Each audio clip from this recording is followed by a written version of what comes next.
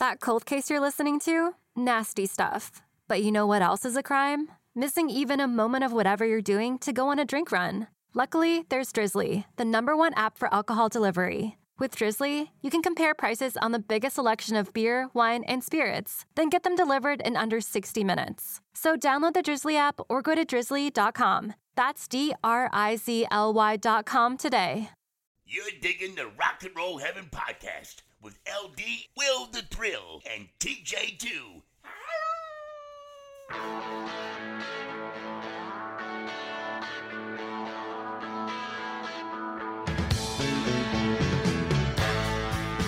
Hey guys, welcome to Rock and Roll Heaven, the podcast where we talk about the lives, careers, and deaths of famous musicians. I am your host, LD. Along with me for the ride is Will the Thrill. Giggity. And our storyteller, TJ2, the Deuce. Howdy, partner.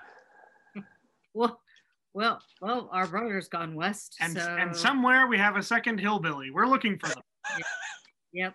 I've thought about the whole giggling hillbilly thing that whoever the reviewer was posted. Look, I'm not trying to be difficult or anything. Just for the sake of accuracy, I don't live in hill country and I'm not from the mountains. So technically, bumpkin would be more applicable than hillbilly. So we got a hillbilly and a bumpkin. Yes, so I guess there's a magical hillbilly that none of us have met. Maybe it's like a leprechaun or something. Now, see, both of the personal hit reviews that have been that we have gotten have been very ambiguous. It's like, I love the content, but the girl giggles like a high school child or something like that. They say that one girl, and I'm like, well, there's only one, unless you're mistaking me for a girl, which is quite a mistake to make. Or they're talking about TJ1. Maybe they could have been listening to it. Show it over a year, but they could be starting at the beginning of the catalog. But they could have found found it or something. But yeah. But anyway, hey, we always welcome your feedback, and we'll probably make a running joke out of it if you say something ugly about us. Anyway, I'm putting it on a T-shirt. The hillbilly bumpkin extravaganza goes on. Yes. Here comes the giggling hillbilly hayride. Jamboree. Oh, Rama. Yeehaw. What did you, a fandango? Perhaps a fandango. That was a good one. Fandango. Yeah. All right. So nothing of consequence has happened in the last times since we have recorded this podcast. We certainly didn't attempt to overthrow the government, and everything is fine, right? Yep.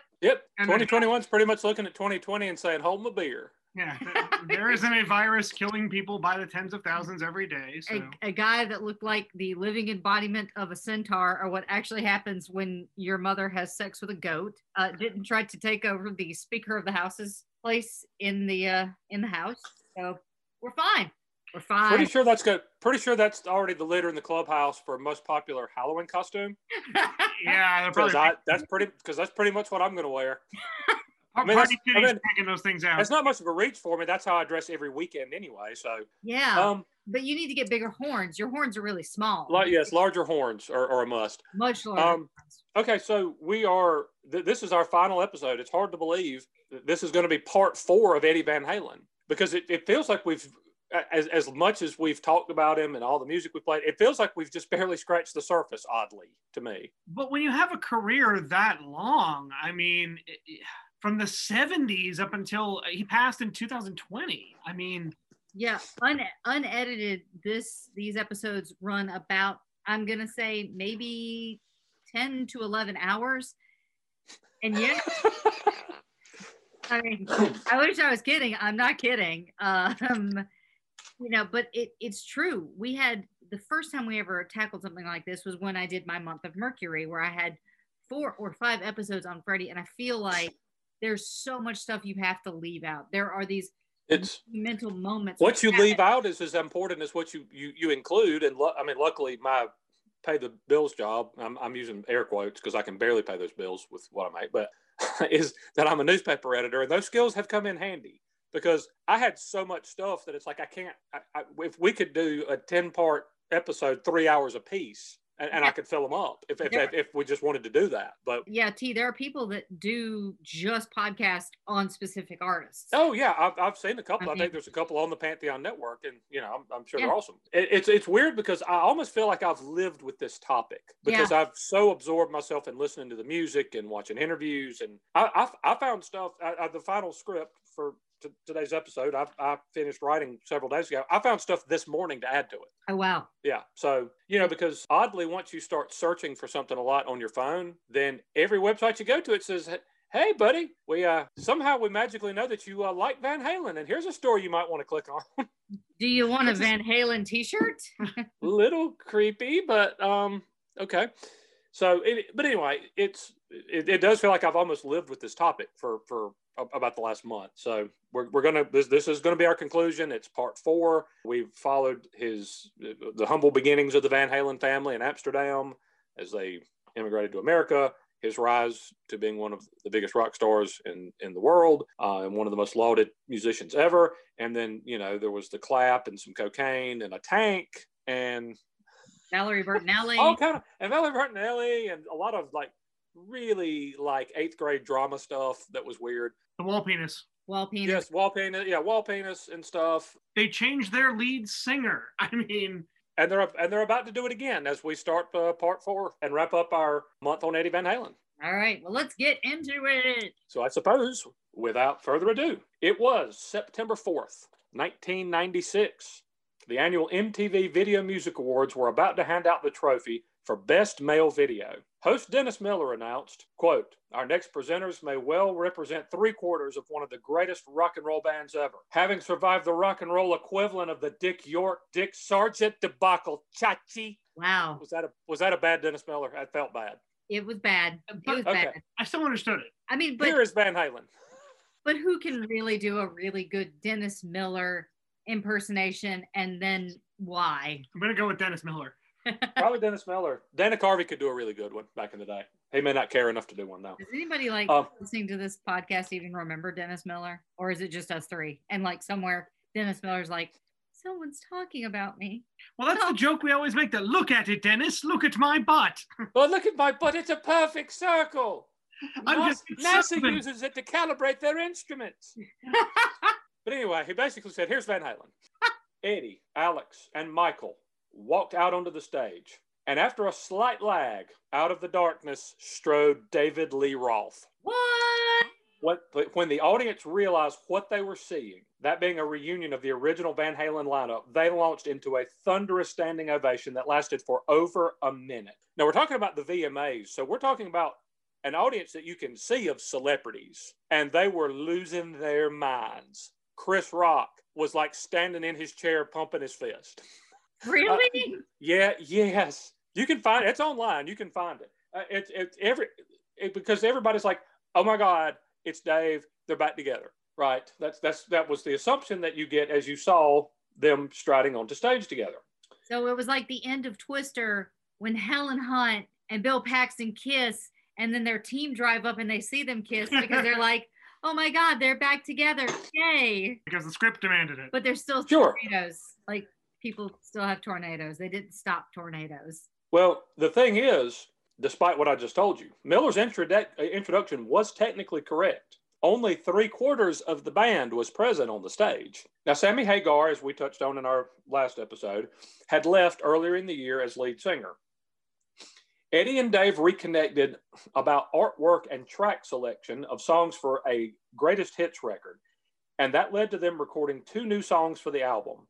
He surprised Alex and Michael by bringing Roth to the 5150 studios unannounced. They did write and record a pair of songs, one being Me Wise Magic and the other being Can't Get This Stuff No More. Eddie said he and Dave had first met at Dave's house, smoked some cigars, and had a great time, and that the two started to become friends again. Eddie actually said, quote, I effing love the guy. That's a big change from what he said previously. Right. And that would change again really quickly. At most, the band only lightly considered fully reuniting with Roth for Van Halen. Sebastian Bach claims that he was summoned to the office of Doc McGee, the manager for his then band Skid Row, and told there was interest in him joining Van Halen. But he said that he never actually auditioned. He also said that there was only one lead singer for Van Halen. That was Diamond Dave. And if they didn't like Diamond Dave, they sure as hell wouldn't like him. That was pretty much his attitude on that. Get this one, Will. Yeah. Sass Jordan said in 1998 that she spent about a month in 1996 at 5150 singing over previously recorded tracks. She apparently said at some point, quote, "You guys couldn't possibly be thinking of having a female lead singer in this band, could you?" If they were, she claims that she told them it would be, quote, "the dumbest idea that I have ever heard in my entire life." Van Halen denies that happened. I would love to have heard what that would have sounded like. Well, you and I have talked at length about Sash and her, sort of how her career got overlooked at that time. She had some really good songs. And that voice. Ooh. Was that sort of an inadvertent audition? I mean, you got to wonder what led up to that. She said that she was there and they had her singing over some pre-recorded tracks, and then it occurred to her at a certain point, like, well, they're auditioning me. That's what's happening right now. Okay. Now they deny that the whole thing happened, but so once again, you just pick who to believe, I suppose. Yeah. They had definitely auditioned Mitch Malloy and had actually written and recorded one song with him. He said in multiple subsequent interviews, though, that the ill-fated, as you'll see in just a minute, appearance with Roth on the VMAs gave him a gut feeling that he needed to bow out, so he did. The person who was chosen as the new lead singer, we'll get to him in just a moment, later said that he had already agreed to join the band before the Video Music Awards. As with a lot of things involving Van Halen, there is a lot of drama and there's not many clear answers. Now, Dave certainly wanted back in the band. Sales of his solo album started out pretty solid. Eat 'Em and Smile and Skyscraper both went platinum. Yeah. But 1991's A Little Ain't Enough barely got to gold. And 1994's Your Filthy Little Mouth sold only 61,000 copies. Ouch. Wow. A reunion would put him back in the spotlight that he so craved. And he said he legitimately loved the band and that he wanted to be back in. But in that moment on the VMA stage, he commandeered the mic and held forth instead of reading the teleprompter. Eddie physically pulled him away from the microphone at one point and told him to get on with the presentation. Dave then mugged for the camera and hammed it up, with Eddie being noticeably uncomfortable as he did, as Beck came up to accept his award for Best Male Video. Huh, interesting. Backstage, Eddie immediately started deflecting questions about a reunion with Dave, referring to his upcoming hip replacement surgery and the fact that the band was still auditioning singers, to which Dave interjected, quote, "Won't find one better than me." So he's almost begging. He's almost begging at this point. That's so Dave. Eddie and Alex, in a later interview with MTV News, said that Roth cornered Eddie backstage and said, quote, "Tonight's about me, man, not your effing hip." The two apparently almost came to blows, with Eddie clenching his fists before the two were separated. He said he told Roth that if he ever talked to him like that again, he, quote, "better be wearing a cup." They said Roth's behavior was, quote, "disrespectful to Beck." In an interview with Guitar World later that year, Eddie said, quote, "I thought he had changed, but 2 minutes on stage and a half-assed standing ovation, and he turned right back into the Dave I hated." Just who's surprised? I gotta say. Right. For his part, Dave admits that the band had told him while in the studio working on the new songs for the Greatest Hits album that him being there doing that did not mean that he was back in the band officially, nor did it indicate that he would be invited back in the future.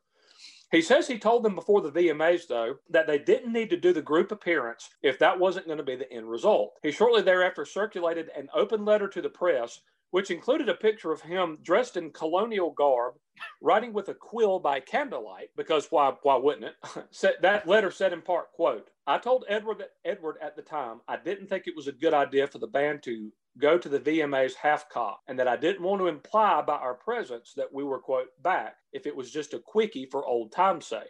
And so I apologize to my fans and my supporters and to MTV. I was an unwitting participant in this deception. It sickens me that the, quote, reunion as seen on MTV was nothing more than a publicity stunt. If I'm guilty of anything, I'm guilty of denial. I wanted to believe just as much as anyone else." Well, 2 points to that. First of all, I know that this is not the only MTV reunion that had a similar tone to it, where people said they were sort of misled, and right. There were other forces at play. And second of all, I get the feeling that he just had a picture of himself in colonial garb with a quill, and it was just convenient to use at that time. That just seemed like a good thing to drop in. Yeah, probably. It's like, I'll use this one. Yeah. Yes. Or perhaps that was his official, I'm writing an open letter to the press picture. Yeah, just ready to go. Well, I've got a stock picture of myself in colonial garb writing with a quill by candlelight. Why don't I just drop it in here? Yeah, and this is perfect for it. Now, the impression certainly was given from the appearance that the original lineup was back together. I certainly thought that was the case, personally, when I saw that and when I heard the 2 new songs on the Greatest Hits album, with Dave singing. Mm-hmm. But when it didn't happen, it turned into a large-scale PR disaster for Van Halen. All that came of the brief reunion was the 2 songs included on the Greatest Hits album, one of which we're going to listen to right now. Here is a taste of what might have been had things worked out, or had they worked out as they were presented that night at the VMAs. This is Van Halen with Diamond Dave singing a song from their Greatest Hits album, Me Wise Magic.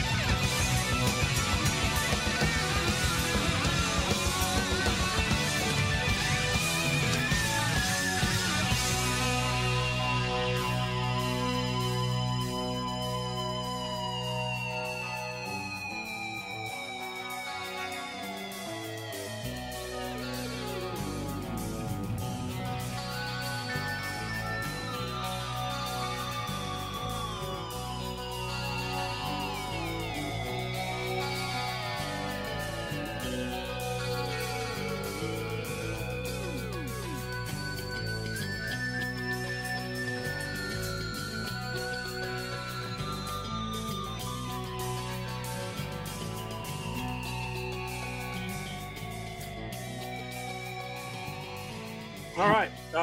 So, Will the Thrill, your thoughts on New Wise Magic?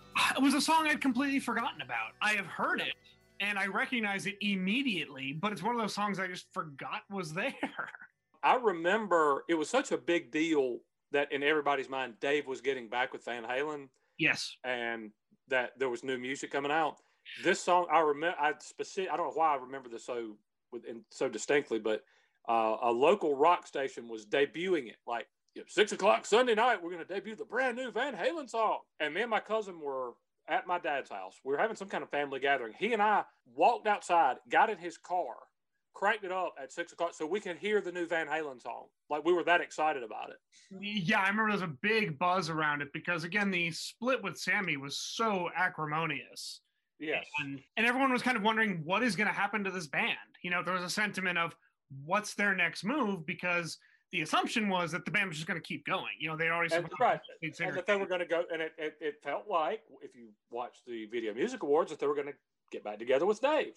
Yeah, and I think based on, the way Dave is and just the way the band had been kind of reacting with the split with Sammy, that seemed like a logical choice. Right, but that's not what happened. No, not the slightest. So first of all, Eddie did have hip replacement surgery, mm-hmm. which put him on the shelf for a bit. But the band reconvened in 5150 in March of 1997 with a new lead singer in tow, that being Gary Cherone. Oh, boy. With Freddie Mercury, Roger Daltrey, and Steven Tyler as his main influences. Cherone had fronted the band Extreme previously, which obviously had a huge worldwide #1 hit with More Than Words. And quite interestingly, had opened for David Lee Roth in 1991 on his Little Ain't Enough tour. Now I want to go on record before we go further, because anyone who's been listening to the series up to this point may think that I have a big problem with Gary Cherone. Right. I do not think he's a bad singer. Not at all. I like songs by Extreme. They have some really good songs. Wholehearted was a good song. Kid Ego was a good song. Yes, absolutely. So is Gary Cherone a bad singer? No, he most certainly is not. Is he a bad frontman? No, he most certainly is not.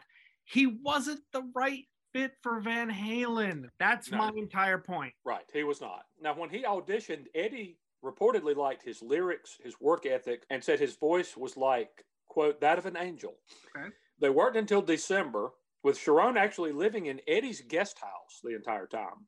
Eddie was actually sober during this period, and he took control musically of this project. First of all, he was basically the album's co-producer, along with his friend Mike Post, who is best known for composing TV theme songs. So that seems an odd choice to help you with a rock album, but... It is. And at this point, what was the status of Eddie and Valerie's relationship? I don't know if they had split by then. They were still together at this point, but it's not long. And if by together, I think it was predominantly on paper they were together. I think that, in the last episode... Well, they actually have about almost 10 years of marriage left at this point, but about 6 or 7 years of it will be separated, and yes, just on paper. They are still married right now and together. Okay. This is late 90s, but their relationship isn't long. Because I know in Hagar's biography, he talks about many an evening where Eddie would arrive at his back door drunk and say, Val kicked me out again. Right. He'd let him sleep it off. So that was a tolerant lady. Yes, she put up with a lot, which I'm sure we'll get into. So we will. But Eddie really took full musical control on this album. He not only played guitar, he played bass. Michael Anthony only appears on 3 songs on this album. He handled some of the drumming duties, and he actually sang lead on the song How Many Say I. The band would be trying to pull off the rare feat of reimagining itself for a second time. Could they pull off the feat of authoring a third act that no band had done before? In a word, no. No. Sums it up. No. Many, many times no. Released in March of 1998, Van Halen 3 was poorly received critically and aspired to be poorly received commercially. Yeah. Billboard called the album, quote, lackluster. Rolling Stone gave it 2 out of 5 stars, but gave it only 1 star in its album guide. And Entertainment Weekly said the lyrics fell, quote, somewhere between less than profound and not quite abysmal. To me, it felt like a Vegas act that was trying to be Van Halen. That's the sort of, what yeah. I come up with. Yeah. Now, the album did debut at number 4 on the Billboard album chart, but sales quickly tailed off, with Van Halen 3 only reaching gold status. It was the worst-selling album for the band to date, moving 1/6 as many copies as Balance, which had preceded it. Yeah, wow.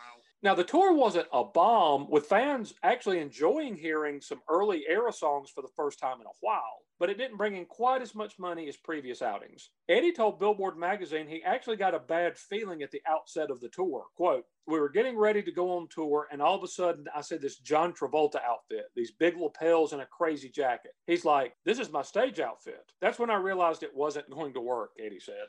That's when you realized? Right, that. Then. Not when you listened to it and said, God, what a turd. Yeah, or when you're sitting there in the studio recording the thing. Okay, so let's quickly discuss the album, Will. Yes, please. Now, I saw some interviews, because I've watched a bunch of them and read a lot of stuff, where somewhere around this time, Eddie said something to the effect of, people expect us to be this one thing, and if we stray outside that, they don't like it, and when we try anything new, they say, well, it's not as good as the old stuff. And I'm going to be honest with you. When I saw the video for the debut single from Van Halen 3, I just kind of went like, nope. And I didn't give it a chance. I'll be completely honest. There was something about just seeing them and Sharon in that video that I just said that I can't deal with this. This isn't Van Halen, and I don't want to hear it. But yeah, for me, it was a pretty quick write-off as well. But that was over 20 years ago. And as part of doing this, as you and I have talked about multiple times, I listened to the entire Van Halen catalog. Everything I could find, not only all their studio albums, their live albums, soundtracks that they worked on, and anything I could find with Van Halen, I tried to listen to it. And I listened to Van Halen 3 with an unbiased, slightly more mature ear than what heard it when it came out. It's bad. I was going to say it's not just that I didn't want to accept this version of Van Halen. It's not a good album. You're a better man than I, sir. That's all I'll say. First of all, there's a lot going wrong with it. It puts to rest, as I said in episode 1 when we were ranking the Van Halen albums 12-1, the idea that, a great musician, why, they can play the phone book and it's going to be awesome. No. Now, Eddie still sounds great. He's still one of the greatest guitar players in the world and stuff. Sharon is a good singer. That's not the problem. What makes long-lasting great music, like Van Halen 1, the reason it's a classic, yes, it sounded different than anything else. Yes, they had a guitar wizard that blew everybody's mind. Those are great songs. The reason it has staying power and that people still listen to it and hate it today, the songs are good. In fact, the songs are great. There's not even one song on this album that rises to good. Not one. Yeah, that's the first problem. The other problem, it's so long. This is the longest studio album in the Van Halen catalog, clocking in at 65 minutes. The songs are interminably long. It felt like a chore listening to this. It really did. If I remember correctly, my favorite song was an instrumental. What is it? The New World or Newest World or? Yeah, something like that. Yeah, and that's like a minute and a half long. Yeah, and it pretty much went downhill from there. Right. Now, initially, I wasn't going to play a song from this one. And then I thought maybe I'd weenie out and play one of the 2 short instrumentals that was featured. Can we do that, please? However, Will was man enough to play something off Caress of Steel on the Neil Peart episode. I regret nothing. And this is part of the musical legacy of Van Halen. So I'm going to nut up, and I'm actually going to play a song from Van Halen 3. But I'm going to consult with you two. I hate to interrupt, but we do need to take a short break for our sponsors, and we will be right back. Oh, we're in for a long one. A long weekend, that is. And you deserve to spend it on the couch with a glass of something good. Luckily, there's Drizzly, the #1 app for alcohol delivery. With Drizzly, you can compare prices on the biggest selection of beer, wine, and spirits, then get them delivered quickly. So download the Drizzly app or go to drizzly.com. That's DRIZLY.com today. And we're back. All right, and we're getting back now into part 4 of The Life and Times of Eddie Van Halen. Do you want what I consider to be the best song on this album? There's one song that rises to okay? Or do you want to just hear a song from it to really get a vibe of what it was like? Oh, I mean, you're asking me if I want a clown to crap in my mouth or Pennywise to crap in my mouth. They're both clowns. It's just, do I want a prolific clown? Do I want a clown to drop kick me in the junk or pee on my face? I guess drop kick me in the junk. What is the Van Halen equivalent of drop kicking me in the junk? Because I don't want you to pee on me. Here we go. Do we want to hear? Seriously, do you want to hear the one song that's okay, or do y'all want to hear one that is a representation of what this album sounded like? I'm gonna say the latter simply because, look, if you're a Van Halen fan and you enjoyed this album, go nuts, have a good time, enjoy it. If you're a casual Van Halen listener, I think we want to give them the best sampling so they can make that call for themselves. I got you. That's kind of how I felt. It's a public service, in my opinion. The song "Without You" is the one that I think is okay. Yeah, it's okay. Passable. But we're not gonna we're not gonna listen to that one to give people a true representation of what Van Halen 3 sounded like. We're gonna listen to something else. So from Van Halen 3, here is "Dirty Water Dog." Oh no. Okay.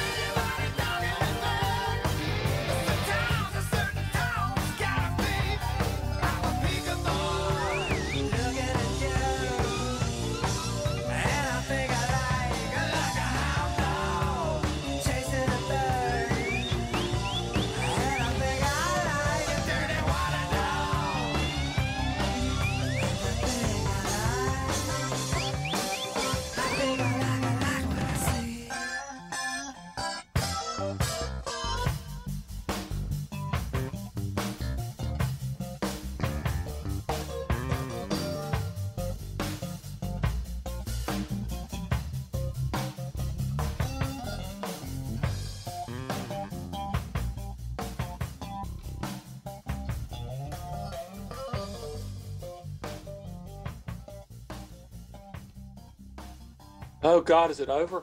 It's over, yeah. Okay. Lord have mercy. Well, we made it, everyone. Thank you for listening. Now that you've all abandoned the podcast completely. Yeah.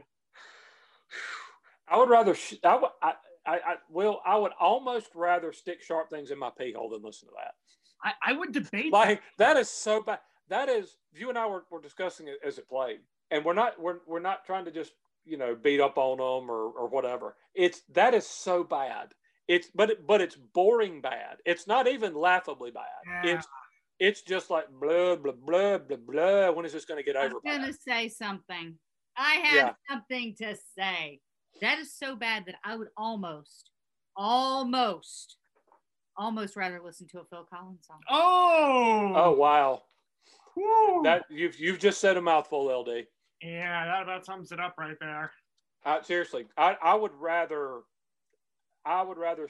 light a road flare and stick it in my butt. I think I would rather stick sharp things in my eyes. That is so bad. And you just think, how could a room with that much talent in it make that? Yeah, it's the biggest misfire. And at what point in the process of making it did they not realize, like, oh wow, this is really bad. This is really bad. We should go back and maybe try to rework some of this stuff. Like at a certain point, it's like, when you went to Vegas and you got really drunk and you woke up married to a woman with 3 teeth and I'm stuck. I'm stuck with her now. My question is this: is he the George Lazenby of Van Halen? Gary Cherone? Yeah. I guess it kind of has to be. There's no other equivalent. I mean, I would say this entire album is like the Never Say Never Again movie, which is considered non-canon. I could argue this album is almost non-canonic. That's where I'd place it. Wow. That sounds like you. I think that you pretty much just said your mama. This is non-canonic. This is non-canonic. Is basically like your mama. I feel like. Okay. So at the start of 1999, the band went back to 5150 to work on a second album with Cherone. Now, one story I read said they actually turned something into Warner Brothers Records, but it was rejected as the label, quote, didn't hear a single. Oh, wow. Another said they wrote songs and did cut demos, but Cherone said things, and I know this is a shock when it comes to Van Halen, quote, started to get a little dysfunctional. He thinks that Eddie had started drinking again by this time. And though it wasn't out of control, it, quote, wasn't going in the right direction. Had he been following the band since 1978? I mean... Right. A Rolling Stone article called The Joy and Pain of Rock's Last Guitar Hero wondered if having the first album he wrote and recorded totally sober, and one that saw him take a super active, hands-on approach in every respect, bombed to such a degree was a big blow to him. Oh. And it may have been. Yeah, it may have been. Wow. Cherone was excused from his duties as lead singer after a meeting with Alex Van Halen on November 5th, 1999. The split was amicable, and they did remain on good terms. Cherone said he actually remains good friends to this day with Mike Anthony. Well, it seems like Mike Anthony is the front. I was going to say, which I think you could apply that to any person Mike's ever met. It seems like there would not be another Van Halen album for 13 years. Wow. And there would not be an album of all new material from the band in Eddie's remaining 21 years on Earth. In almost every respect, he was about to head into the darkness. In 2000, Eddie noticed a bump on his tongue. Tests would soon reveal that he had cancer. That was in 2000? In 2000, yeah. Wow. Eddie felt a bump on his tongue, got it checked out, and it turned out it was cancer. Wow. There was an indication at one point, and I don't know if you remember this, Will, or not, that he actually used crystal meth as a form of treatment. I do not recall that. I remember that being a story for a while, though. From everything I looked at, that was not authenticated or publicly claimed by Eddie. But I do remember that being at least a theory at one point. So it's a legend.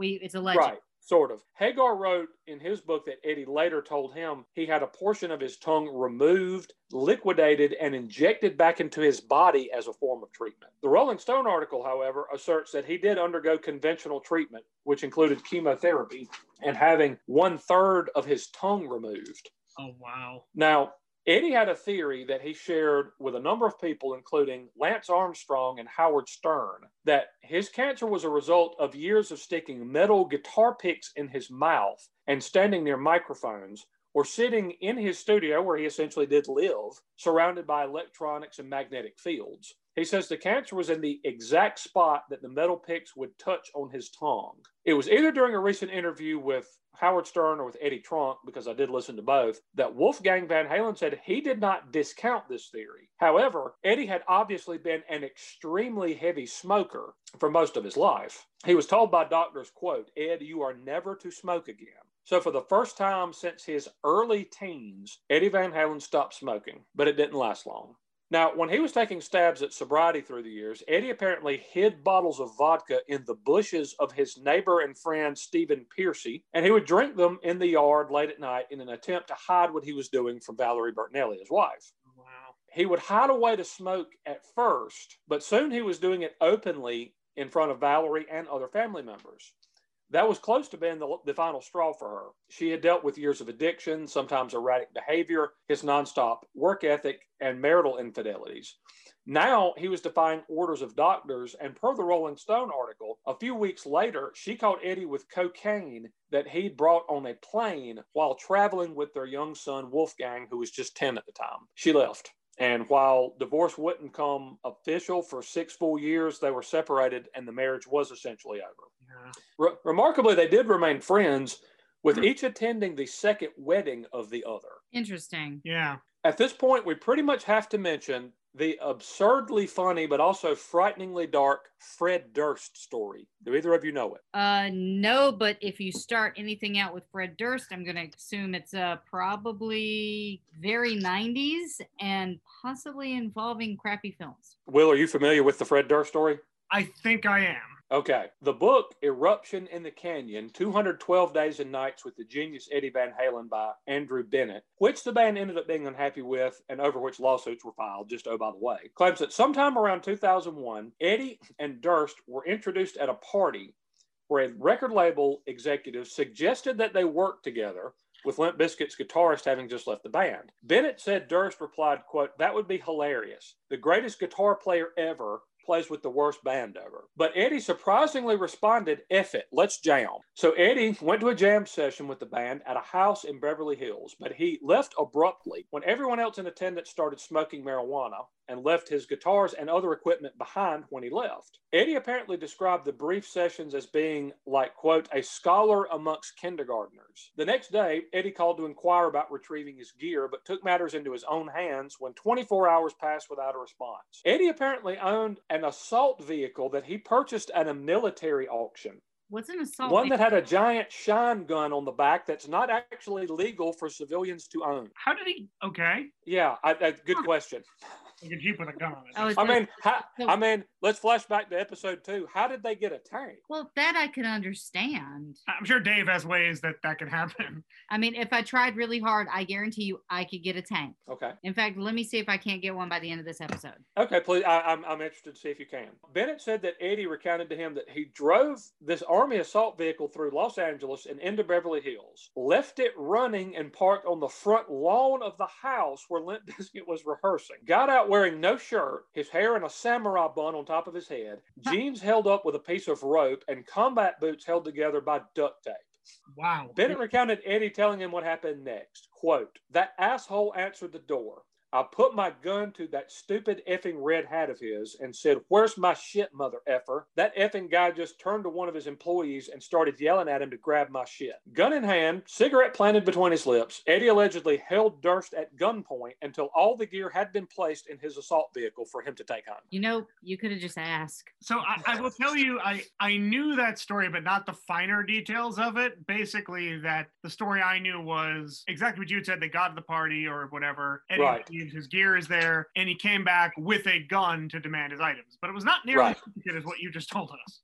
Right. Which I suppose, since there was, I mean, like a giant military gun mounted on the back of it, I guess he could have just blown the mansion up.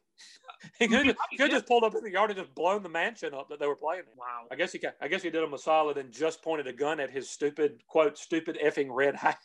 Which I can picture. I mean, you have the visual. Yes, me too. The band supposedly had another brief dalliance with David Lee Roth, getting together between 2000 and 2001 to write some new songs. This is the most toxic of relationships. Yes, it well, oh, No, it's not, because wait just a minute. We'll get there. They may have actually demoed some songs, but nothing came of them, obviously. Sometime in late 2003 or 2004, they definitely had a reconciliation of some kind with Sammy Hagar. Per Hagar's retelling, he had wanted to reach out to Alex Van Halen for some time, noting that he never really had any issues with him. While vacationing in California, he called him and called the resulting lengthy conversation a, quote, love fest. He eventually met up with Eddie at the home he and Valerie built before their split. Sammy's recounting of this in his book, Red, paints an extremely ugly picture of a person that's on the brink. He said there were empty bottles and cans strewn everywhere. He said there were spider webs, dirty clothes, blankets thrown over windows, and mattresses leaning against walls, he guessed for the purposes of soundproofing. He said Eddie was frighteningly thin, appeared to have not bathed in a week, and was wearing no shirt, camo pants that were frayed and worn at the cuffs, held up with rope, and a pair of combat boots held together with duct tape through which his big toe stuck. Whoa. Eddie was smoking. He was hunched over like an old man, and he was drinking cheap red wine straight out of the bottle. Wow. When Hagar suggested he get a glass, he said Eddie held up the bottle and said, quote, it's already in a glass. He was missing teeth. The ones that remained were black, and he not only told Sammy that he'd pulled some teeth himself, but explained that he had remained awake during his hip replacement surgery and helped doctors drill the hole. Whoa. To that, Sammy thought to himself, quote, what a fruitcake. He also felt that there might have been more going on than just alcohol there, but he said whatever else Eddie was doing, he was able to hide it. Those should probably have provided major hints that bad things were afoot and a reunion was a really, really bad idea.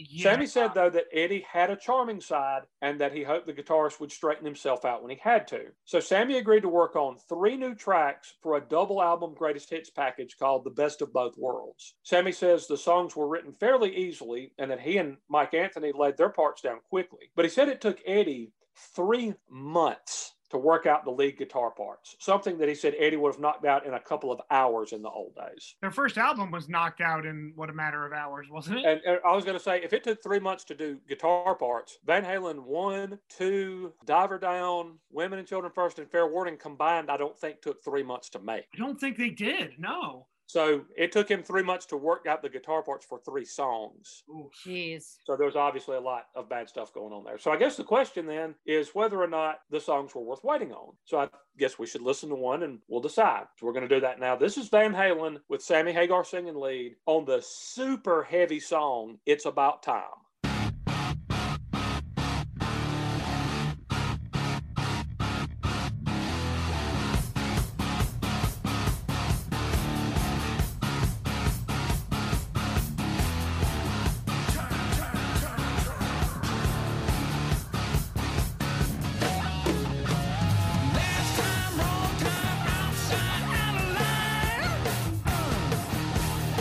Yeah, but this time's our time right on.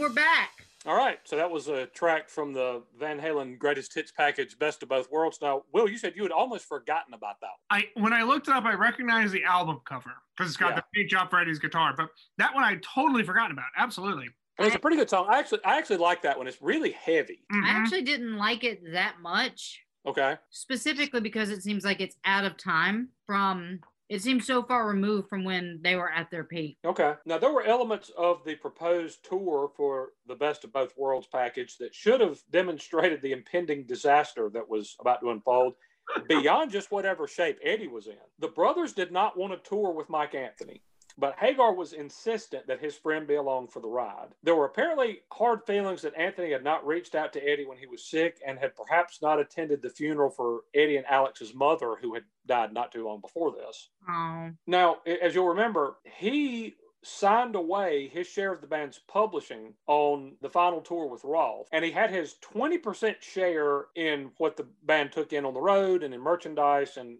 other venues cut to 10% prior to the Balance tour. That was done on a 3-1 band vote, with Hagar being the lone no vote. So Anthony voted for it. And Hagar was the one against it? To cut him from 20 to 10% was a 3-1 vote. Voting yes were Alex, Eddie, and Michael. Voting no on it was Sammy. Interesting. Yeah. He is portrayed as a super nice guy who just kind of wants to go with the flow and enjoy what's happening and doesn't want to piss and moan about money or whatever. So he went along with all this stuff. I would not have, but. And it's interesting because Sammy and Mike obviously continued to work together in the years ahead. Maybe you're going to touch on that. Yes. He would essentially, for this tour, be a hired hand, being paid only a base salary. The brothers were also apparently angry that Anthony had continued playing with Hagar during hiatus by Van Halen. The brothers did not want Sammy promoting his tequila brand Cabo Wabo on stage or in venues. So as a jab at them, he got a Cabo Wabo tattoo on his arm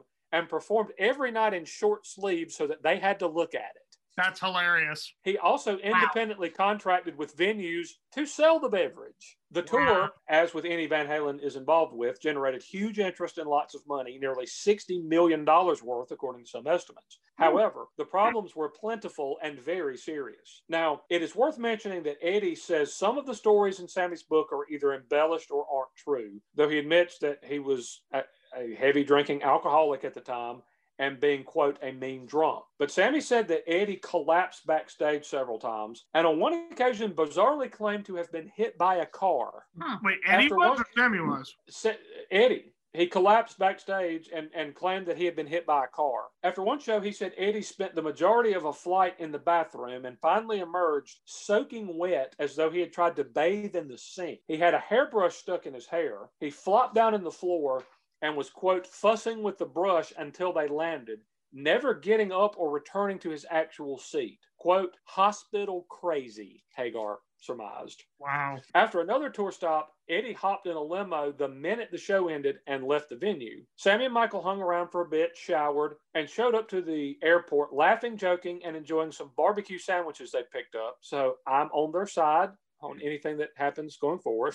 Good choice, guys. Yeah. They're obviously good human beings because they like barbecue sandwiches, but that led to a nasty tirade from Eddie. Sammy claims he said, quote, don't ever effing make me wait. Without me, you're nothing. You need me. You'll see. At the end of this tour, you guys will have nothing. You're going to have to call me if you ever want to tour again. Wow. And I think that might be the mean drunk that Eddie admitted that he was, if that's how things unfolded. And that's one of the things Sammy points out in his book is that Eddie going in and out of treatment. And, again, you'd get different Eddies on different days due to his addiction. Yeah. Which is a sad pattern for people who are alcoholics in general. It definitely is. So all that stuff started piling up, and it was compounded by the fact that Sammy said Eddie was either mailing it in or was too messed up to play on stage every night. He said he, Alex, and Michael were, quote, playing their asses off, and that Eddie was, quote, up there jacking off. Wow. There was a standoff at a hotel after a show when Eddie couldn't remember the fake name that Sammy used to check in under, which you'll remember was a bone of contention when Sammy left Van Halen. He was trying to call Sammy and couldn't remember, or Sammy had changed his name, one or the other. But that's weird how that's a recurring thing. Right.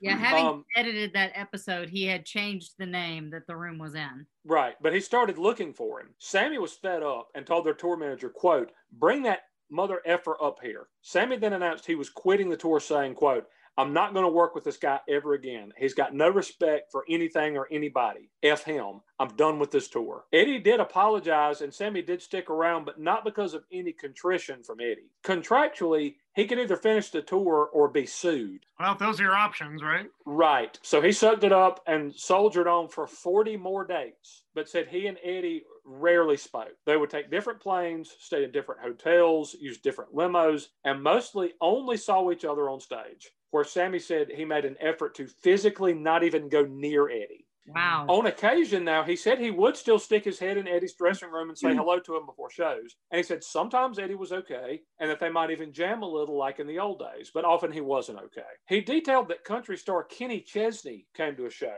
And when Sammy introduced him to Eddie backstage, the guitarist shook his hand disinterestedly and pronounced, quote, I got to take a shit, and walked off.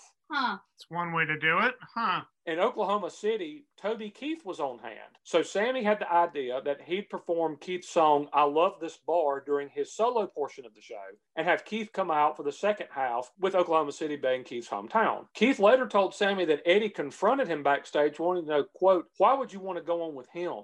Why didn't you come on with us? Keith told Eddie, quote, you didn't invite me, to which Eddie said, quote, I'm inviting you now. He also apparently asked Keith why he was wearing a cowboy hat. And when told, because I'm a country guy, Eddie supposedly shot back, quote, no, it's because you're bald. Wow. Predictably, the crowd ate up Toby Keith's performance, which Sammy said made Eddie, quote, go crazy the rest of the night. He destroyed his dressing room after the show. His son, Wolfie, was in my dressing room, scared and crying. Oh, wow. Sammy seriously doubted Eddie was going to make it through the tour, and he wasn't the only one. Those around him told Bertinelli, who was still married to Eddie at this point, though they were separated, that they, quote, feared for his life. There apparently was a stab at an intervention on the tour at some point, with their manager doing most of the talking, urging Eddie to go away for a few weeks, even if it meant postponing some shows. Sammy claims that Eddie smashed the wine bottle he was holding and yelled, quote, I will kill the first mother effer that tries to take this bottle away from me. I left my family for this shit. You think I'm going to effing do this for you guys? Wow. At the final... That's which is heartbreaking to hear. That is just oof. That is a tough. That the hooks of the diction are that deep into him at that point, and that he's aware of this. It's just sure, yeah, and it's not. He's not oblivious to what's happened. He knows what choice he made, and he's telling them. He's telling people what he did. I chose this over my family. So you think I'm going to pick you over this? It's pretty much what he's saying. Oh, that's. I mean, it's so scary that it got that far. Yeah. At the final show of the tour in Arizona, Eddie was, as per Sammy's retelling, pretty much a mess on stage, and he smashed one of his favorite guitars, sending shrapnel flying into the audience. He then allegedly took to the mic and tearfully said, quote, you guys don't understand, before telling the audience he loved them and that they paid his rent. Wow. That was the most they would actually hear from Eddie that night. You know what? It sounds like a really bad end of the night karaoke story, and not something coming from like one of the biggest rock stars ever. Right. Yeah, it does. But the weird outburst was the most they heard from Eddie that night. The man who once famously said that if Spinal Tap was at 11, he was at 15.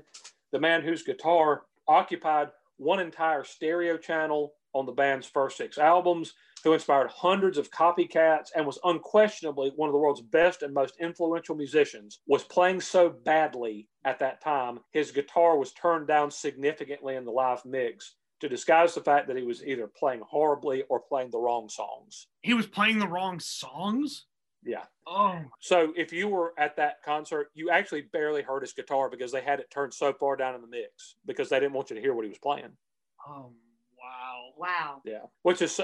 That's as sad as almost anything we've read yet. That somebody with that innate talent was playing like so badly that they were turning him down so you couldn't hear him. Wow. That's like what you do with like a fledgling band where one of the members quite isn't there yet, you know? Right. But for the first time, his substance use and abuse was affecting his legendary guitar playing. Sammy got in a limo as soon as the show ended, rode to the airport, flew home, and was done. He called his relationship with Eddie at that time, quote, irretrievably broken. Eddie supposedly flipped out on the flight home from that last show and began trying to smash an airplane window with a wine bottle. In one of the recent interviews I listened to with Wolfie, it was either on Howard Stern or Eddie Trunk, I don't remember which. He said that he hopes people who had bad experiences with his father know that wasn't the real Eddie Van Halen. There's one story from around that time on this ill-fated tour that I think demonstrates that.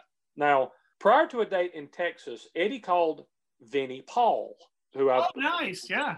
Those who aren't familiar with was the drummer for Pantera. Yep. And invited he and his brother, Dimebag Darrell, to come to a show and take part in a sound check with them. In fact, not only did he allow them to come and take part in the sound check with him, he sent a limo to pick them up. Classy. He let Dimebag play his rig, which his wife Rita said at the time left him looking like a kid in a candy store. Now, Vinny and Dimebag obviously were brothers, and they played in the band Pantera, a band that at one point was called, quote, the Van Halen of Texas. Dimebag idolized Eddie and listened to songs like Eruption and Spanish Fly prior to every single concert he ever played. Wow. As they were flying home from having taken part in a sound check with Eddie Van Halen, Dimebag told his brother, quote, man, if this plane crashed and I died tonight, I would be okay because we got to meet Eddie Van Halen. Rita said Dimebag said something similar to her, noting, quote, if I died tonight, it wouldn't matter because I've done everything now. I've met Eddie Van Halen.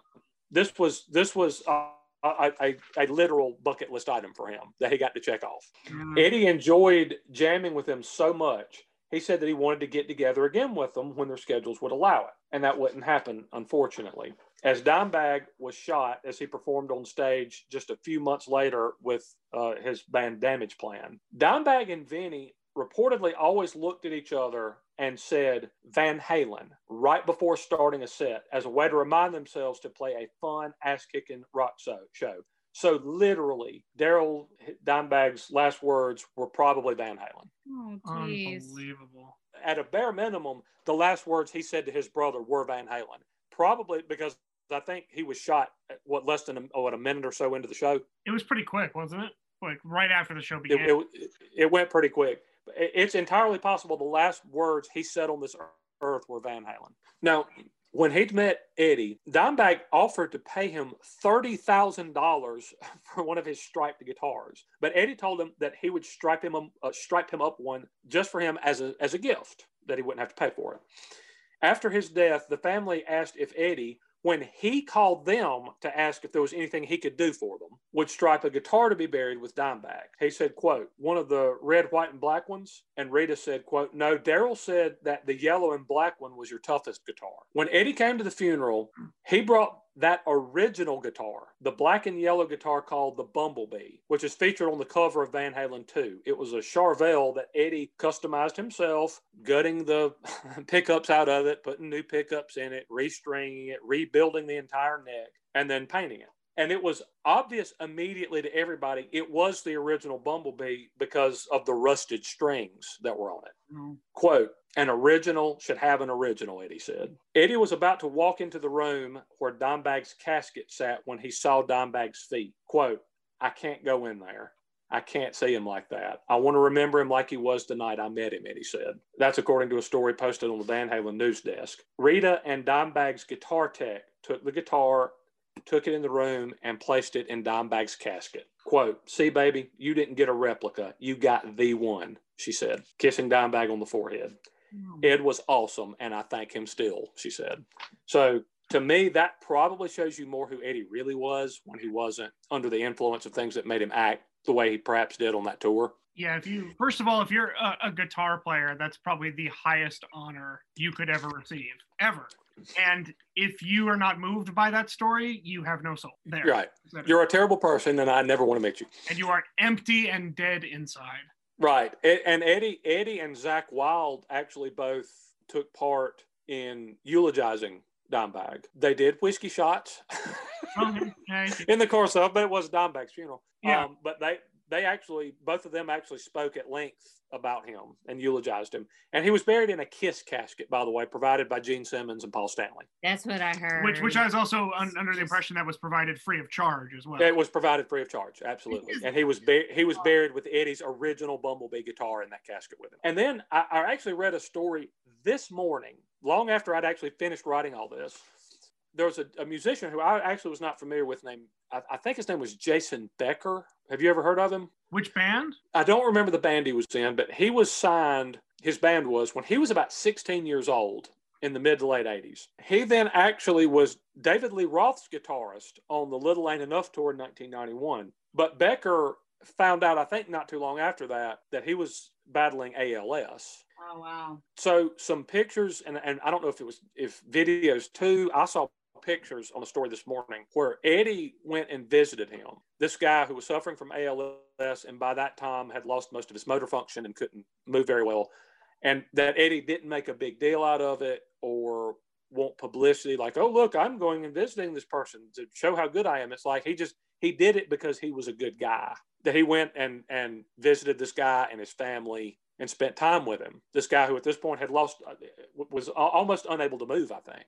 Wow. It's so crazy because you see who he is when he's drunk, mm-hmm. and then you see who he is when he has, and I don't know, he could have been drunk when he went and saw this kid, but well, I mean, he wouldn't be a kid at this point, but it's weird that you see this duality of Eddie. Like part of him is, this semi-selfish individual that's like destroying things and frightening his son. And then you see him who gives the guitar that could be worth millions now and just put it. Oh, if you put that at auction now, yes, easily. But he gave it up because he had so much respect for someone. And then now he's visiting someone with ALS. And the other thing is that Becker is actually still alive. Oh, wow. He composes music. He, like a lot of people who are deep into that disease, he communicates with eye movement.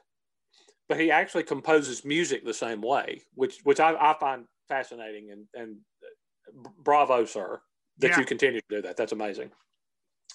I'll tell you what, because it's a classic and because it was an absolute favorite of Dimebag's and because it's not a very long song, let's dip a little ways back into Van Halen's catalog and play another of Eddie's classic instrumentals because this is a song that Dimebag Darrell listened to before almost every Pantera or Damage Plan concert. From Van Halen 2, here's Spanish Fly. Oh, one of my all-time favorites. There we go.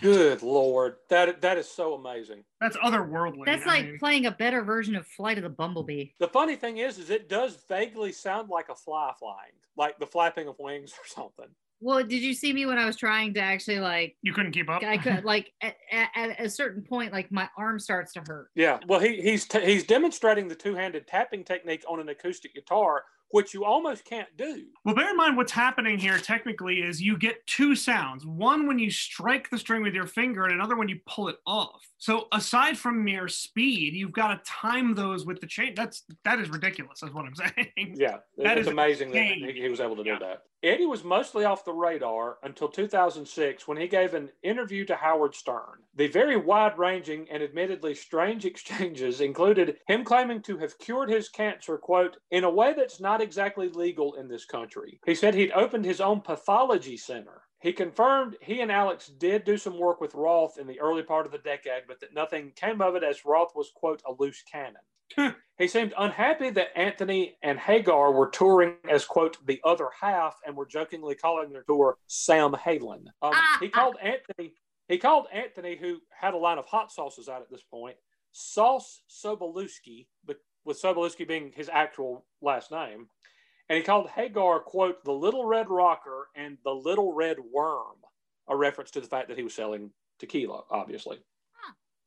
You know what? He I don't think those are terrible names. No. He said, quote, they're out there selling hot sauce and tequila and playing all my songs. It doesn't bother me. It just makes them a cover band.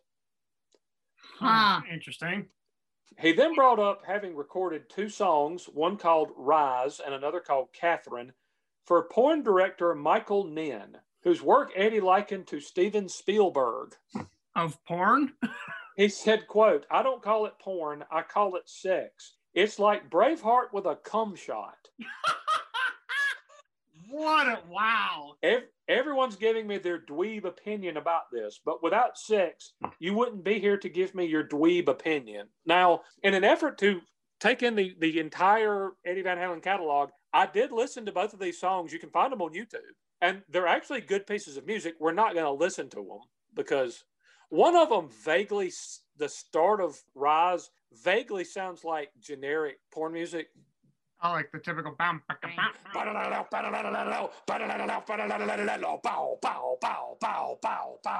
Right. What porn are you watching? Yeah, see, that's what I'm thinking. That's better. But then it settles in. It's actually they're actually both really good pieces of music. I will say they're just on the long side, right? They're a little longer. Or we would Nice. long. You said long and porn. Okay. That's funny. Because porn has long things. He did speak glowingly in that interview with Wolfgang, of whom he said, quote, this kid is effing dangerous. If I excel at the speed of sound, he excels at the speed of light. And it seems as though the presence of Wolfgang in his life, not only Which in a familiar... is super weird because David Lee Roth excelled at the speed of smell.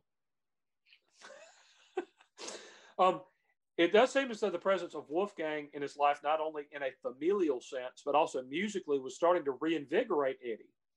He, Wolfie, and Alex were regularly jamming in the 5150 studios, though Wolfie later joked his dad was a terrible music teacher. Since he'd say, quote, well, you play that song like this. And then he would turn into Eddie Van Halen, to which his son would say, quote, F you, I can't do that. You're Eddie Van Halen. And that's coming from his own kid, so what does that right. say? Yeah.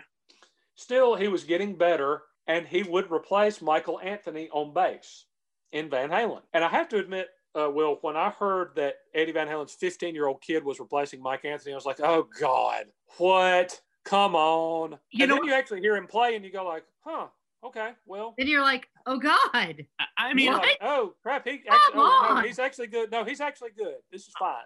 And I think I gave him a pass because of the musical pedigree. Again, if this were anybody else, like if Gary Sharon's kid started playing, I'd be like, you know. Well, the idea that some 15-year-old is going to be joining Van Halen, but then you actually listen to him play, and you're like, oh no, he can keep up. He's good. Never mind. The kid is good, yeah, no question. No, he's really, really talented. No, would have You're to say. good with this. The only thing at this point was that they didn't have a lead singer. That brought about a probably inevitable call. 1, 2, David Lee Roth. Alex said there the interesting. There are other singers in the world. Not according to David Lee Roth. There are other people that could sound like David Lee Roth. Look, I could do it. See? Like David Lee Roth's in the room. I thought he was. I expected to see you naked looking into a mirror. Dave? Is that you, Dave? Should we get it on 3? That's so Dave? 1, 2, 3. That's so Dave. Alex said the interesting thing is that anyone who came into the band would be surrounded by Van Halen. And Rolf likened it to the devil crashing a family basketball game. Great analogy. Now, Van Halen was inducted into the Rock and Roll Hall of Fame in 2007, though only Hagar and Anthony actually showed up for the ceremony. And as an aside, Rock and Roll Hall of Fame, that you made Van Halen wait 4 years to get in, screw you. You suck. Okay, before I get up on my soapbox, which I actually have because it's right there. Yep.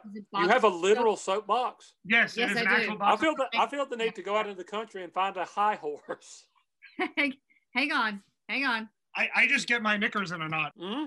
Yep. See, it is an actual soapbox. An actual soapbox. Wow. What was I talking about? You're getting on your soapbox. The Rock and Roll Hall of Fame sucks. Yeah. Okay. Yeah. Where was I? Rock and Roll Hall of Fame. There are a lot of people that the Rock and Roll Hall of Fame has not even yet to induct yet, and there are a lot of slights with the Rock and Roll Hall of Fame. Well, the Rock and Roll Hall of Fame seems to have the Rock and Roll Hall of Fame voters seem to have a problem with, I don't know, rock and roll. Well, there's that, yeah. Oh yeah. Van Halen had that Van Halen wasn't like first year eligible in is a joke. And it demonstrates that your pathetic little edifice. No, you know what? Orifice. I do mean orifice. In Cleveland, is worthless. It means it's a joke. Because, I mean, what is your criteria for voting?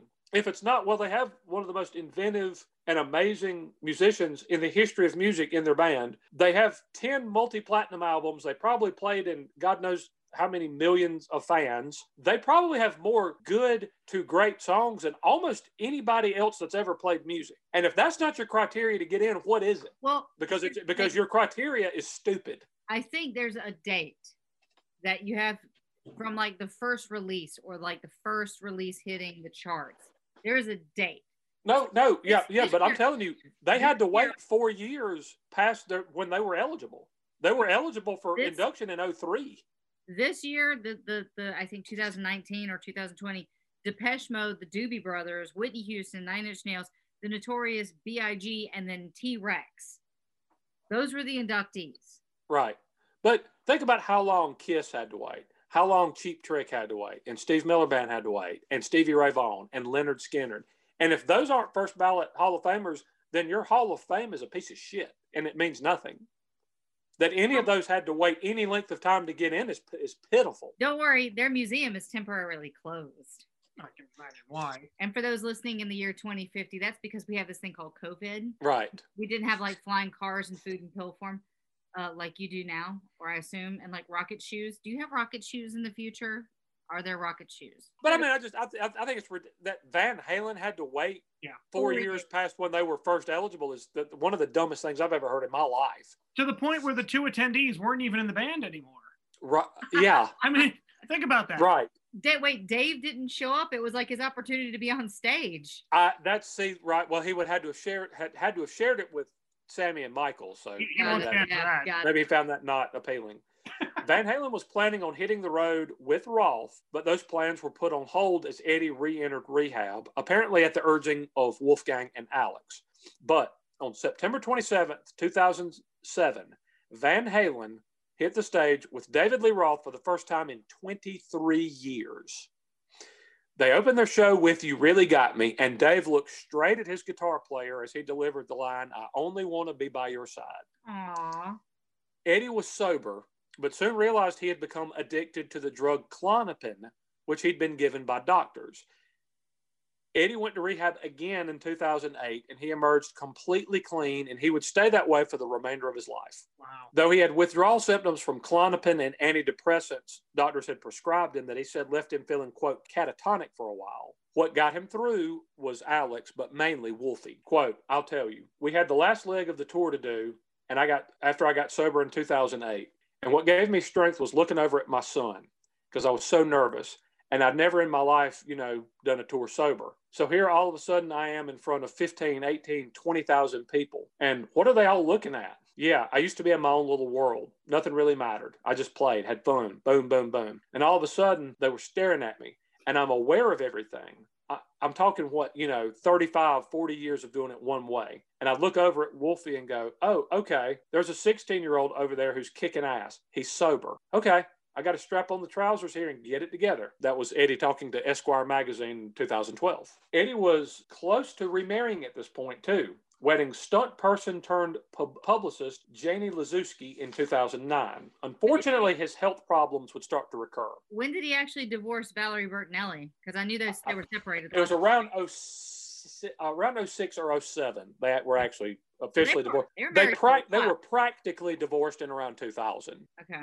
But it wasn't official for about 6 years. They were separated for a very long time. Got it. On that tour, he did start to have some health problems. He felt excruciating pain in his thumb and pinky finger. Quote, it got progressively worse to the point that about 3 months ago, I was unable to play at all. My pinky and my thumb were totally locked up and felt like there was something broken, Eddie said. He was initially treated for arthritis, but a scan turned up a bone spur, twisted tendon, and a cyst in the joint of his left thumb. Yikes. He had surgery, and he could certainly still write music, but he actually had to set the guitar aside for the most part for the first time in more than 35 years. So he watched TV, something he had almost never done the previous 35 years. Wow. Law and Order was his favorite show, by the way. If you'll remember, when he met Valerie Bertinelli, he almost didn't know who she was. That's right.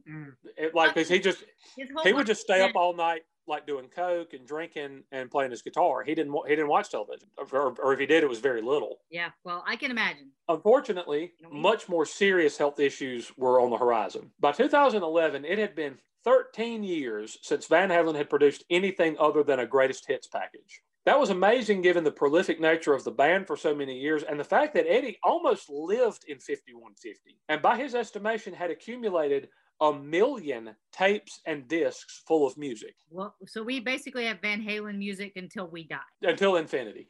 Yes.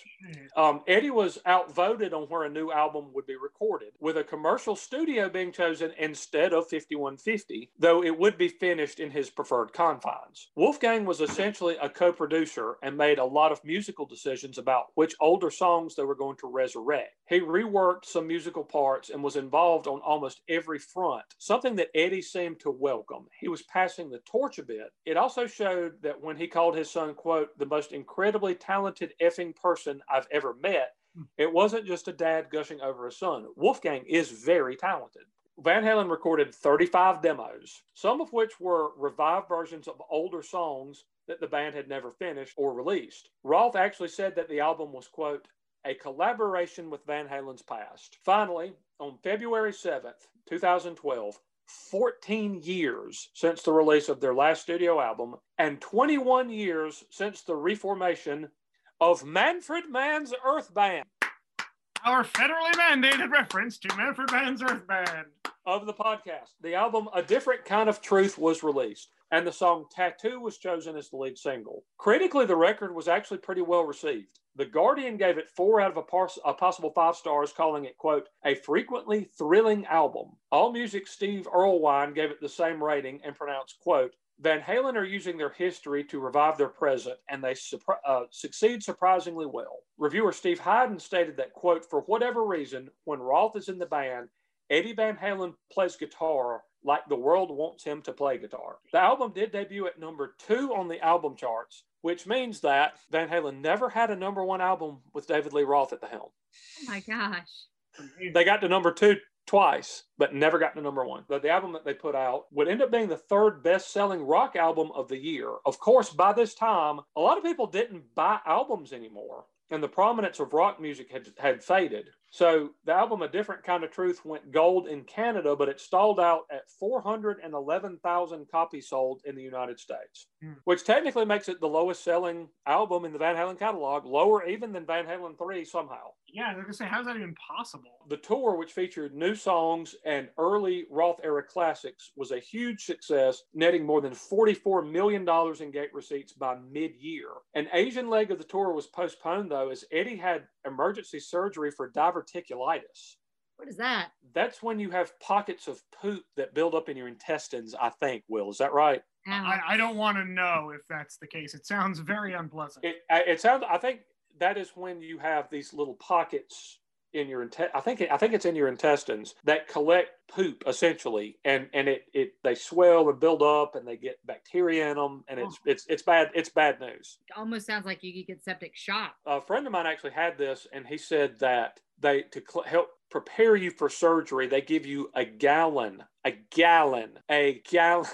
of stuff to drink that's very X-laxish. Oh, yikes! Ooh. Yeah, get everything. He said they gave him a gallon of stuff called Colite to drink, and they jokingly call it Go Lightly. And he said, "You do not go lightly."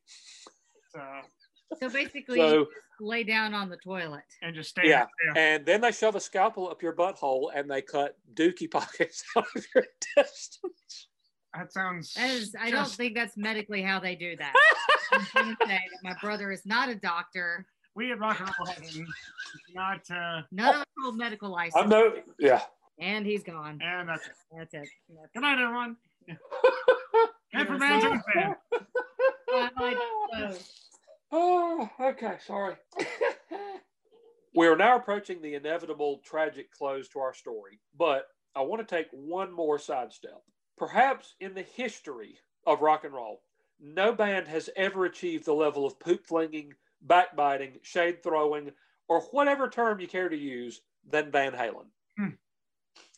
As already mentioned, Eddie publicly called the Hagar-Anthony pairing, which at the time went by the Other Half, a cover band. He referred to Sammy as the Little Red Worm and Anthony as Sauce Sobolewski. For good measure, he also called David Lee Roth Cubic Zirconium. Nice. Instead of Diamond Dave. Sammy, in turn, publicly wondered why Van Halen had not produced an album in so long, saying the band and Dave were either too scatterbrained, messed up, or lacking in work ethic to complete a project. When the band toured with Dave, Sammy said the vocals were, quote, like a bad vaudeville performance. And that the brothers would have, quote, crucified him if he'd performed that way. Now, Sammy and Dave, you might remember, Will, actually did mount a joint tour in the early 2000s. I do remember that, yes. The Sam and Dave show, I think they called it, with Hagar saying his manager claimed that it would be, quote, a great way to F with Van Halen. I didn't hear that, but that's funny. After the tour, Sammy claimed that Dave was, quote, the weirdest mother effer I've ever met.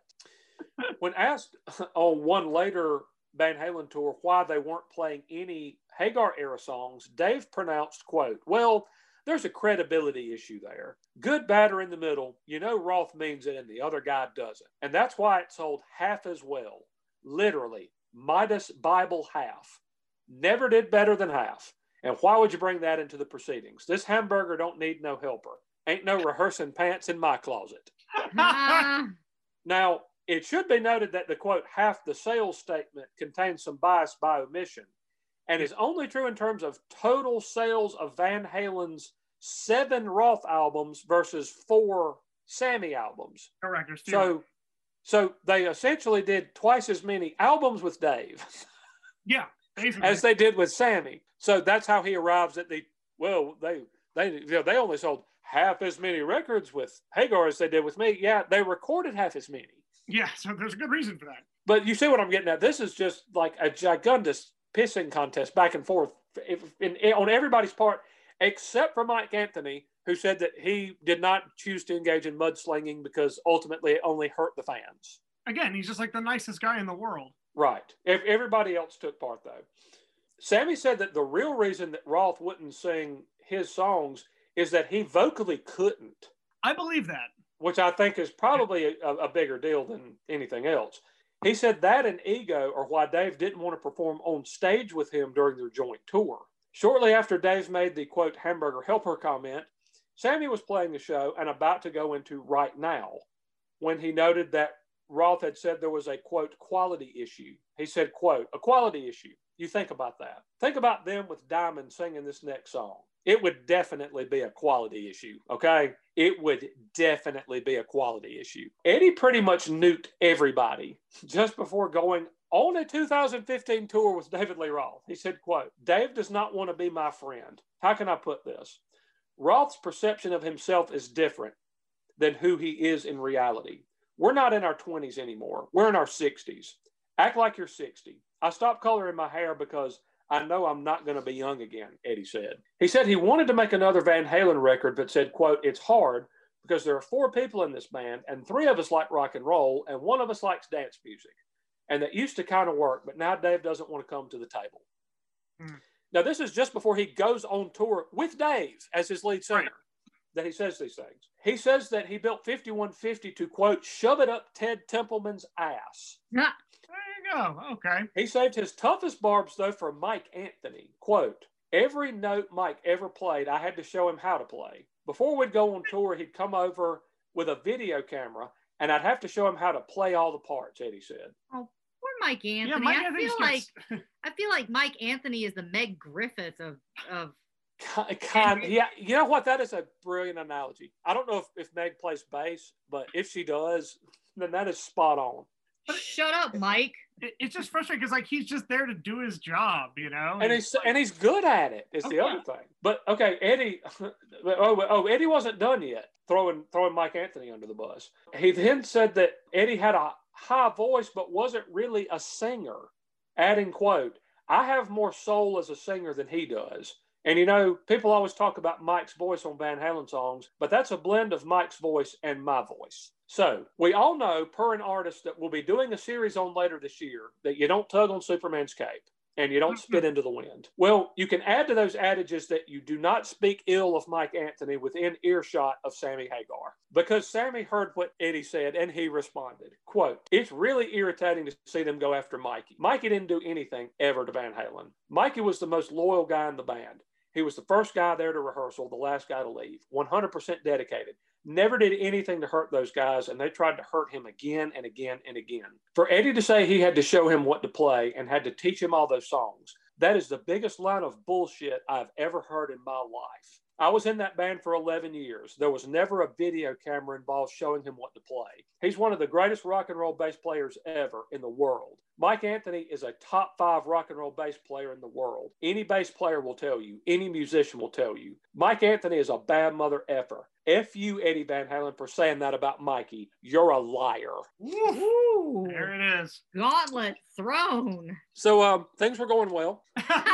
In that same interview where Eddie said those things about Mike Anthony, Eddie claimed that he never listened to any music other than the music he was presently working on, and that the last album he had purchased was Peter Gabriel's So in 1986. Huh. He said he occasionally listened to Yo-Yo Ma and had taught himself to play the cello. But other than that, he claimed that he would never listen to any music other than what he was listening to right that second, or what he was making right that second. Now, I read that, and that when he said that, it got a lot of attention. I am going to say that I'm not going to say that Eddie was lying. I think he was exaggerating, because his wife did claim that when they would drive places, Eddie would not let her cut the radio on. He just wanted to hear the engine of the car. And that frustrated her a little bit. And that she never heard him listening to music. However, he obviously knew enough about Pantera and Dimebag Darrell to invite he and Vinnie Paul to come jam with him. He spoke at length about how much he loved Nirvana and Kurt Cobain. And in retrospect, since his passing, Wolfgang has talked about what a huge AC/DC fan Eddie was. And that was, quote, their band. The two of them, that's what they listened to together was AC/DC. So I think Eddie probably did not listen to much music, but he did listen to some. Yeah. I think it was probably a little bit of an exaggeration for him to say, I never listened to any music other than what I'm currently working on. Yeah. Backing up just a little bit to 2012, Eddie revealed that year that he'd had a recurrence of cancer, which had spread to his throat, leading to some tour dates being canceled. In 2015, Van Halen hit the road again with Roth. They would play songs that had never or only rarely been played live, and many songs that hadn't been heard live in years. So songs like Romeo Delight, Drop Dead Legs, Little Guitars, Dirty Movies, and Women in Love would be on the playlist. Were those all mentioned in our top 5 underrated? Well, I think those were all in our in the underrated list that you and I did. Yeah. But apparently Wolfgang was super involved in picking those and going back through the entire Van Halen catalog and saying, hey, why don't we do this one? Hey, when's the last time y'all did Little Guitars? We should play that. Hey, when's the last time we did you guys did Dirty Movies? Man, let's put that in the set list. Let's work that up. Let's do it. He was he was almost like the band leader at this point. So on this tour, Eddie was said to be not only in top form, but running around the stage and having a great time with David Lee Roth, his brother, and his son. The 41-date tour concluded with 2 nights at the Hollywood Bowl, the second night of which was on October 4th, 2015. Now, we're going to hit the pause button right there because we want to hear one song from A Different Kind of Truth. They played very few of them on this last 2015 tour. I think there were only 2 that they rotated back and forth. I think this was one of them. And this is actually one of my favorite songs from that album. So we're going to take a pause here before we get to the unfortunate ending that we all know is coming. This is a really, really cool song from A Different Kind of Truth. This is Van Halen with You and Your Blues.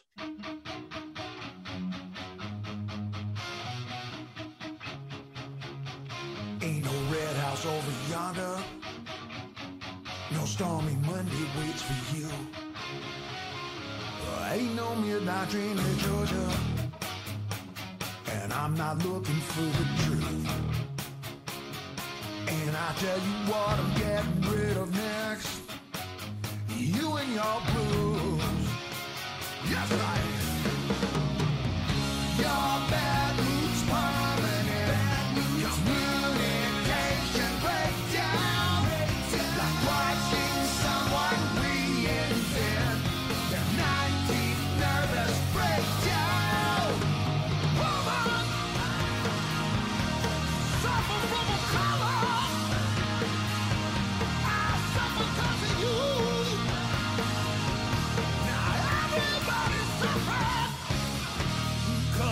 you and your blue.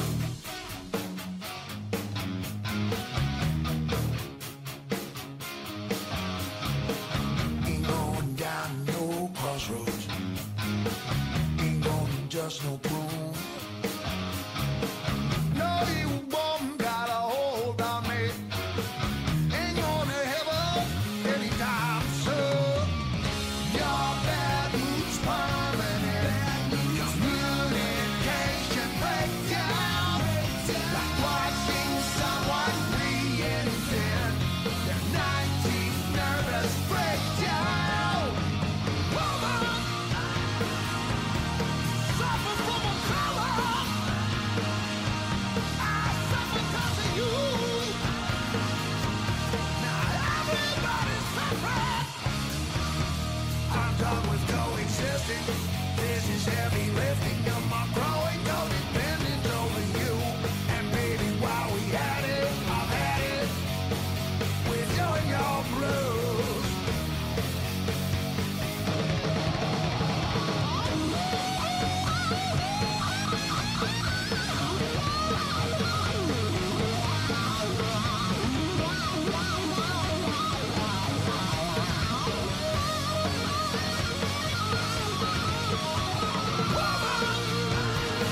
Suffer from a color. I suffer 'cause of you. Now everybody's suffering. Woman,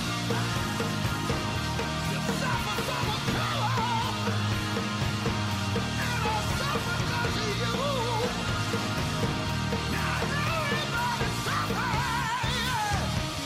Now everybody's suffering. 'Cause of you and your blue.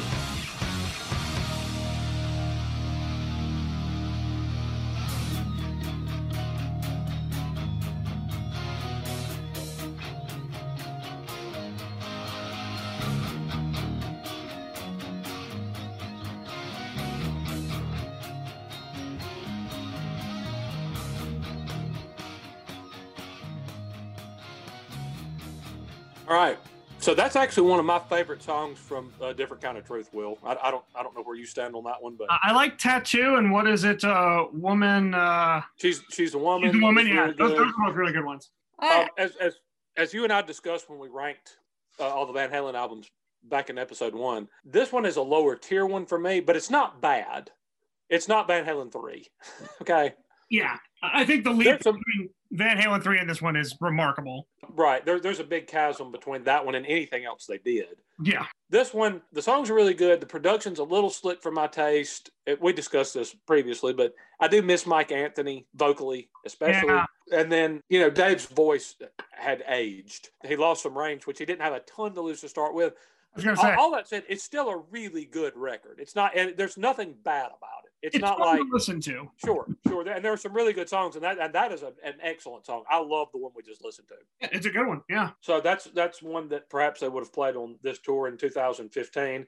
It was 41 dates, and as I said, it concluded with 2 nights at the Hollywood Bowl. And we love that venue. That's a great such venue. a great venue. The two of you have been there multiple times. We for a lot of went pretty shows. much every year until the recent pandemic when they closed it. And we've sure. seen like the most stellar of like we've seen James Taylor, Dolly Parton, Queen. We saw Paul Simon. We saw Weird Al. And- we saw Brian Wilson. Like And I'm going to tell you, how odd is it that 2 of the people I'll be doing series on this year played their last concerts there? It's actually a well-known ending place because a lot of LA bands want to quote come home, but it's also Right. the notable venue that I think a lot of bands like to close. It's a very popular last stop on a tour. The 41-date tour concluded with 2 nights at the Hollywood Bowl, the second of which was on, as I said earlier, October 4th, 2015. During Dance the Night Away, Dave said, quote, and this is during the guitar solo, "The best years of my life, the high points of all my life, on stage with you, homeboy. I will always do the half Jesus towards you." Now, if you don't know what he's talking about, he was making fun of Bon Jovi because Bon Jovi does that thing where he holds the one arm out, and Dave was mockingly calling it the half Jesus. Oh, I think he nailed it. Hey, Oh, well, wait, But- he's messing with Bon Jovi. He probably crossed the wrong guy. But you know, the thing is that's an odd thing. Heyo, that's that is kind of a And we lost LD. yeah. Now we've lost LD.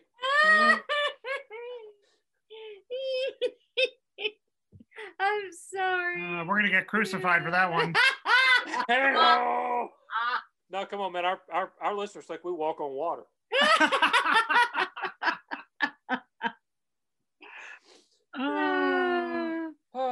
But that was an odd thing for Dave to say. It's very out of character. Sort of. It's a little bit out of character. It really was. Was he drunk? I don't think so. Eddie played a solo that worked in elements of Little Guitars, Mean Street, Spanish Fly, Eruption, and Cathedral. The band finished the blistering 23-song set with You Really Got Me, Panama, and Jump. Eddie, Alex, Wolfgang, and Dave walked to the front of the stage and took a final bow. It was perfect, finishing the show with the band's biggest hit, a song of Eddie's creation, in which he broke the mold. The tour basically ended where the Van Halen musical story began, and it featured, as we said, an unusually sentimental moment from David Lee Roth. In retrospect, maybe everybody knew it was over. Van Halen had played its last concert. Eddie continued to battle failing health. In a recent interview with Howard Stern, Wolfgang said in 2017, his father was diagnosed with stage 4 lung cancer and was given 6 weeks to live. Eddie sought treatment in Germany, which Wolfgang credits with extending his life. For a while, Eddie was actually doing better, so much so that he and Wolfgang discussed what would have been called, quote, the kitchen sink tour. That would have featured Wolfgang's band as the opening act, followed by Van Halen with David Lee Roth, Sammy Hagar, Gary Cherone, and Michael Anthony, all in tow. To which I can only say, take my damn money. Oh yeah, any day. Here's my account and routing number. Hoover as much out as you want. And do whatever you want. Just I need to be there. I need to be there. I saw Van Halen with Sammy. Never saw him with Dave. If I could have seen them with both in tow, that would have been unbelievable. And since Eddie's passing, Sammy talked about this. He said, yeah, I was down for it. I was ready. He said, now, I would have done it despite the fact that Dave isn't, quote, user friendly. And we would have to have arranged something like we do 2 of my songs, then I leave the stage, he comes out, they do two of his songs, and I come back or whatever. Yeah, because they couldn't be in a room together, right? No, and there was a huge bone of contention about who would open and who would close when the 2 of them did their tour together back in the early 2000s.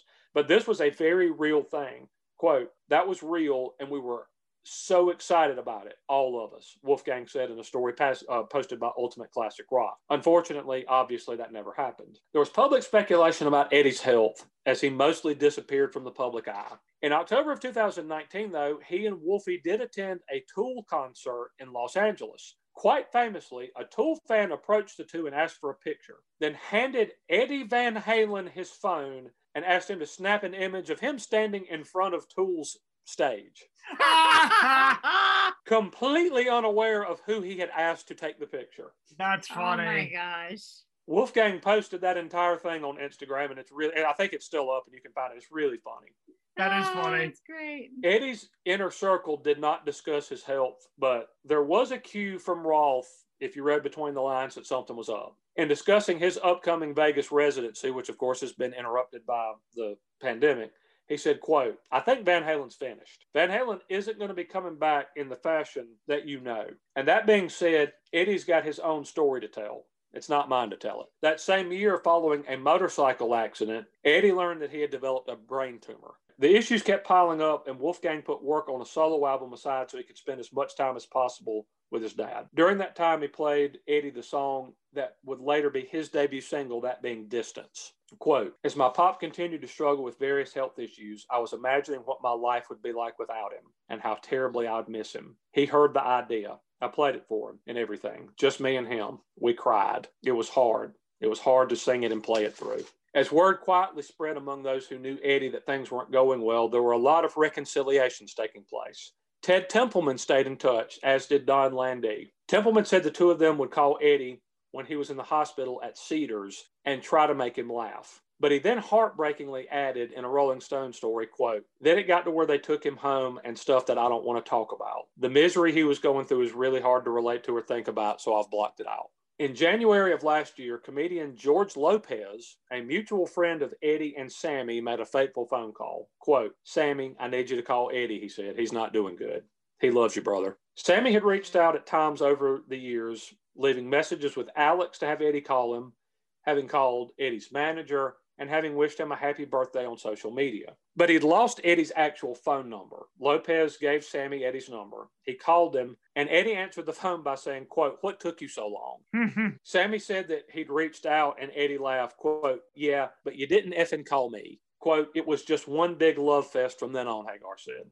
They texted and talked regularly, and Sammy said, quote, if I wouldn't have contacted Ed, and we buried the hatchet like that and became friends again, I'm not sure how I could have taken it. It would have been devastating. Sammy agreed not to publicly speak about their reconciliation, since that would fuel rumors either of a reunion tour, which was obviously not going to happen at this point, or lead to speculation about Eddie's health. And Eddie didn't want people talking or speculating about his health. When he first got cancer, he said that he didn't understand why people cared. It's almost like he didn't realize how many people loved him. Yes. And idolized him. Like literally, he said, why do people care? I don't understand this. I don't get it. Why do people care what my health condition is? Why do they care that I'm in the hospital? By the end of the summer, though, unfortunately, Eddie stopped responding to Sammy's texts. In late September, Sammy reached out one more time and, quote, when he didn't respond, I figured it was just a matter of time.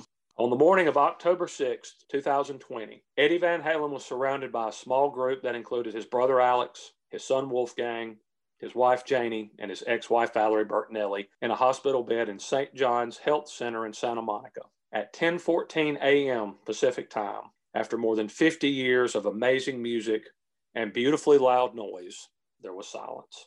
Eddie died of multiple ailments, including a stroke, pneumonia, and cancer. He was 65 years old. He was cremated and requested that his ashes be scattered in the Pacific Ocean near Malibu. Wolfgang Van Halen announced the news via Instagram. Quote, I can't believe I'm having to write this, but my father, Edward Ludwig Van Halen, has lost his long and arduous battle with cancer this morning. He was the best father I could ever ask for.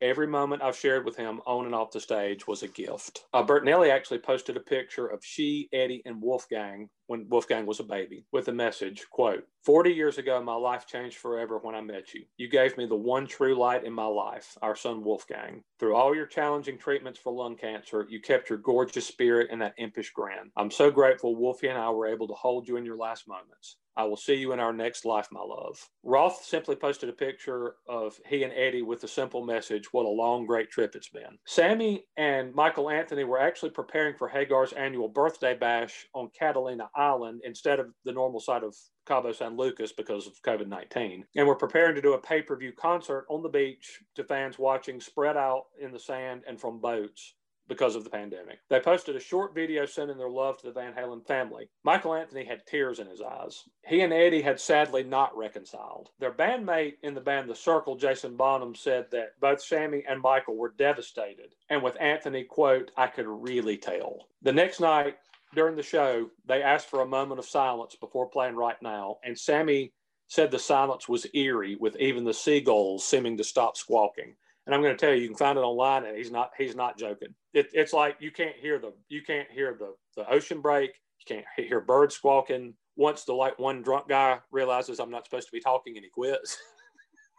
It is an eerie silence. And as they go into Right Now, they both throw up the Van Halen symbol, which was pretty awesome. That is cool. Obviously, the tributes poured in once the news got around. John Fogerty said, quote, I stood in awe and complete wonderment of Eddie's immense talent and amazing guitar ability. One of the greatest rockers ever, and I will miss him. Dr. Brian May said, quote, completely gutted to hear the sad news. This wonderful man was way too young to be taken. What a talent, what a legacy. Probably the most amazing and dazzling rock guitarist in history. I think of him as a boy, an innocent prodigy, always full of joy, always modest, and those truly magical fingers opened up a door to a new kind of playing. I treasure the moments we shared. His passing leaves a giant hole in my heart. Steve Vai said, quote, let's take a minute and try to imagine our world if he never showed up. It's unthinkable. Thank you, King Edward. You're deeply loved and will be missed. Country artist Jason Isbell actually quote tweeted Wolfgang's announcement with the message, quote, "So happy to know he was a great father to you, Wolf. When I was a kid, I literally worshiped the man. Honestly, I don't think I ever stopped." Tenacious D tweeted, quote, "Farewell, GOAT. See you on the other side." Nikki Sixx called him, quote, "the Mozart of rock music." And Sebastian Bach tweeted, quote, "Eddie Van Halen and Neil Peart were just too good for 2020. We all are. My heart is broken." Wolfgang announced a month later that Van Halen was no more, saying that the band could not exist without his father. He said he may rework a Van Halen song or two here and there in the future for concerts, but would abide by his father's wishes of him pursuing his own music and not, quote, playing my old shit. He said eventually he and Alex will start the arduous and painstaking process of going through the gigantic cache of music that his father left in the 5150 vault. I want to make it a point to not end every episode that I do anymore with a person dying, so I wanted to include this. When Van Halen had its first headlining tour back in the very early 1980s, they played a triumphant, sold-out hometown gig at the LA Forum. At one point, Eddie looked to the side of the stage and he saw his father, Jan, weeping. He was proudly watching his two sons live their dream and his. It was about music, family bonds, and the love of father and son. Of course, the father and sons appeared together on one Van Halen album, with Jan playing clarinet on Big Bad Bill Sweet William Now. After Eddie's passing, Wolfgang's band, Mammoth, a name borrowed from the early name of his father's band, released the song Wolfgang played for his ill father, Distance. The video features pictures and home movies of father and son. It closes with a voicemail that Eddie left Wolfgang, which says, quote, "I'm so happy to have you as my son and so proud of you. I love you so much. Call me if you get a chance. I just want to hear your voice. I love you. Bye." And of course, the two did get to appear together on one album. It was about music, family bonds, and the love of father and son. And that's all I got. Thanks for making me feel really sad. Oh, it's a sad ending. Yeah. You can hear, you hear that voicemail. It does tug at the heartstrings. Especially because that wasn't released until after Eddie passed. Exactly. So if you see that video, and it's basically just all these pictures and home movies of Eddie and Wolfie. And then at the very end is a voicemail that Eddie left Wolfie. I'm not sure when, but that's the last thing you hear, and it gets you right in the guts. It really does. Okay, so I want a little bit of housekeeping before we get to our final Van Halen discussion point. So I've gone back and listened to all the episodes we've done so far. A couple of things I want to point out. First of all, for starters, LD, in our second episode, we played Push Comes to Shove, and you said it sounded like Don Henley. And I have to confess, I honestly did not know what in the hell you were talking about. But having gone back and re-listened to it, I do think the drum intro sounds very similar to the one on Sunset Grill. Huh. So I don't know if that's what you picked up on or what, but once I listened to that, I was like, hey, you know what? I kind of hear that now. Well, thank you for that. I really think that song sounds like one of the slower, bluesier songs by either Boz Scaggs or Delbert McClinton, having listened to it several times now. Upon reflection in my ranking of albums, I think I would shift the order of 7, 8, and 9, where I had OU812, Balance, and Fair Warning. But I think that is perhaps contingent on what day I'm listening to them and what kind of mood I'm in, maybe. I don't know why, but I put like OU812 7, Balance 8, and Fair Warning 9, and I would now totally mix them up. But if you ask me tomorrow, I would leave them where they are or move them around in a different order or something. Those were really hard to rank for some reason. There was a definitive lower tier and top tier. The middle tier, I don't know about you, Will, that was the one that was hardest for me to rank. Yeah, I feel like the last three are obvious. The top three are obvious. The middle is just kind of a mess. Right. And then a couple of minor corrections. In part 2, my mouth got way out in front of my brain, and I said that, well, in part 1, we talked about their early life in Denmark. They're not from Denmark. Obviously, they're from Amsterdam. So I did want to make that correction. So I guess as we're wrapping up here, just some thoughts, guys, from what we've heard of these 4 episodes about Eddie. Shall I go first? Please. Sure. Since I'm the noob, the novice. Other than Big Bad Bill Sweet William Now is on your forever playlist. Yes. Okay. So that song gave you so much delight. oh my God, it just made me so happy. it lit me up. I moved. I did things. It was great. I have never sat down and listened to, other than Balance, a Van Halen album from start to finish, and I certainly haven't absorbed myself in their entire catalog. But we have recorded this series in a very short amount of time, about a week and a half, maybe 2 weeks. Mm-hmm. And I've heard more Van Halen in that time than I think I ever have in my life. And it is really interesting because now I can see, having crammed all this Van Halen in my face in such a short amount of time, just how not only insanely talented, which I knew Van Halen was, or Eddie was, but how versatile and how like the range of their music was. Like they were doing like these little jaunty tunes from the 20s, and then, you know, they've got this 2015 sound. And I have such a great appreciation for what they produced in those 40 years of music than I think a normal passerby that wasn't already completely obsessed with Van Halen would be. So thank you for this, because I realize how awesome they are. But you also, like, as a casual observer, you don't realize the work that Eddie's actually putting into it. And I think now, knowing his techniques and knowing that he was building these guitars on his own, I even have more of an appreciation for not only his sound, but for the man himself. Sure. Well, now you and I came into this as big fans. Mm-hmm. We're you know, LD was kind of a newbie. I'm glad that she dug a lot of what we played, but just kind of as you look back on the life of Eddie and the legacy he leaves. Except for Push Comes to Shove, that song sucks. I hate it. Well, the other day though, LD, you brought up something about Alex. You were like, Alex was really good. Alex is incredible. Yeah, like I feel like he doesn't get enough credit as the drummer, but this is 100% agreed. Alex is a fantastic drummer. I would actually put him probably in the pantheon of my top 5 favorite drummers at this point. He's one of my favorite. He really is. And just he continued to just get better and better and better as time went along. I mean, my top baby angel, of course, is Roger. Like Roger Taylor is always going to be my sweetheart. Followed by Keith Moon, and then, you know, everyone else can fall in line behind the two of them. But anyway, Will, just as we've listened to a lot of Van Halen, we've talked a lot about his life. Anything that sticks out? Just the idea that they've been there for so much of my life. In many ways, it's almost like I forgot they were there and was reminded of it. Going back and revisiting the catalog, you know, it's really interesting how what an artist records at a certain period is sort of emblematic of who they are. And then as your career progresses, you catch these differences because they change. You know, their lives change, their musical approach changes. And I think that's really obvious with Van Halen. You know, as you go into, there is the Hagar Roth era, and then the album of which we shall not speak. There is a notable... We'll refer to that as the George Lazenby. It's kind of the George Lazenby of the catalog, of who they were at that time, and just going back to that and thinking of who was I at that time, you know? The kid who bought 5150 on cassette. It's really interesting when I think about that. When I didn't bring this up earlier, but the Van Halen double live, the Right Here, Right Now, which we'll submit to you as one of the best live albums ever done. I borrowed it so much from my sister that she bought me a copy. It was like, here, now you don't have to take mine. So it just sort of reminded me again who I was at that time and who they were, and realizing, hey, I grew up with this band. You know, they were in my life. Same.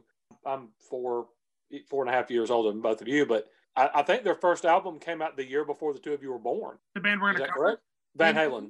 Oh, Van Halen, yeah. That came out a year before we were born. Yeah. Both of you. Yeah. So literally Van Halen was there your entire life. Yep.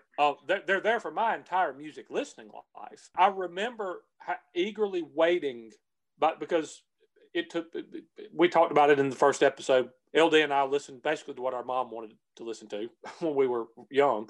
The first Van Halen, I'd heard Jump, and I'd heard Dance the Night Away, and probably You Really Got Me.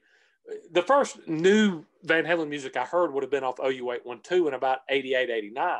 And then my cousin we were both in the BMG Music Club, where we got like 78,000 CDs for 2.5 cents or something. Yeah, how much do you owe them? Do you still probably a lot. If I'll thank you to not say that out loud again. there may be attorneys or give them an indication of where they can find me.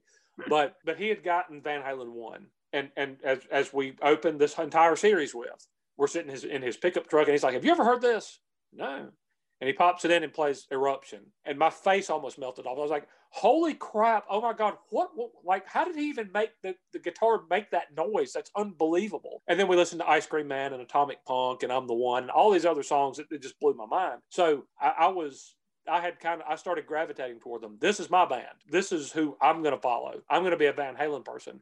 I was waiting for Unlawful Carnal Knowledge when it came out. I went the day it hit the stores and bought it. And I want to say probably the same with Right Here, Right Now Live, same with Balance. And I've listened to Van Halen 1. You're not quantifying it in terms of hours, you're quantifying it in terms of how many days of my life I've spent listening to that. It's a lot.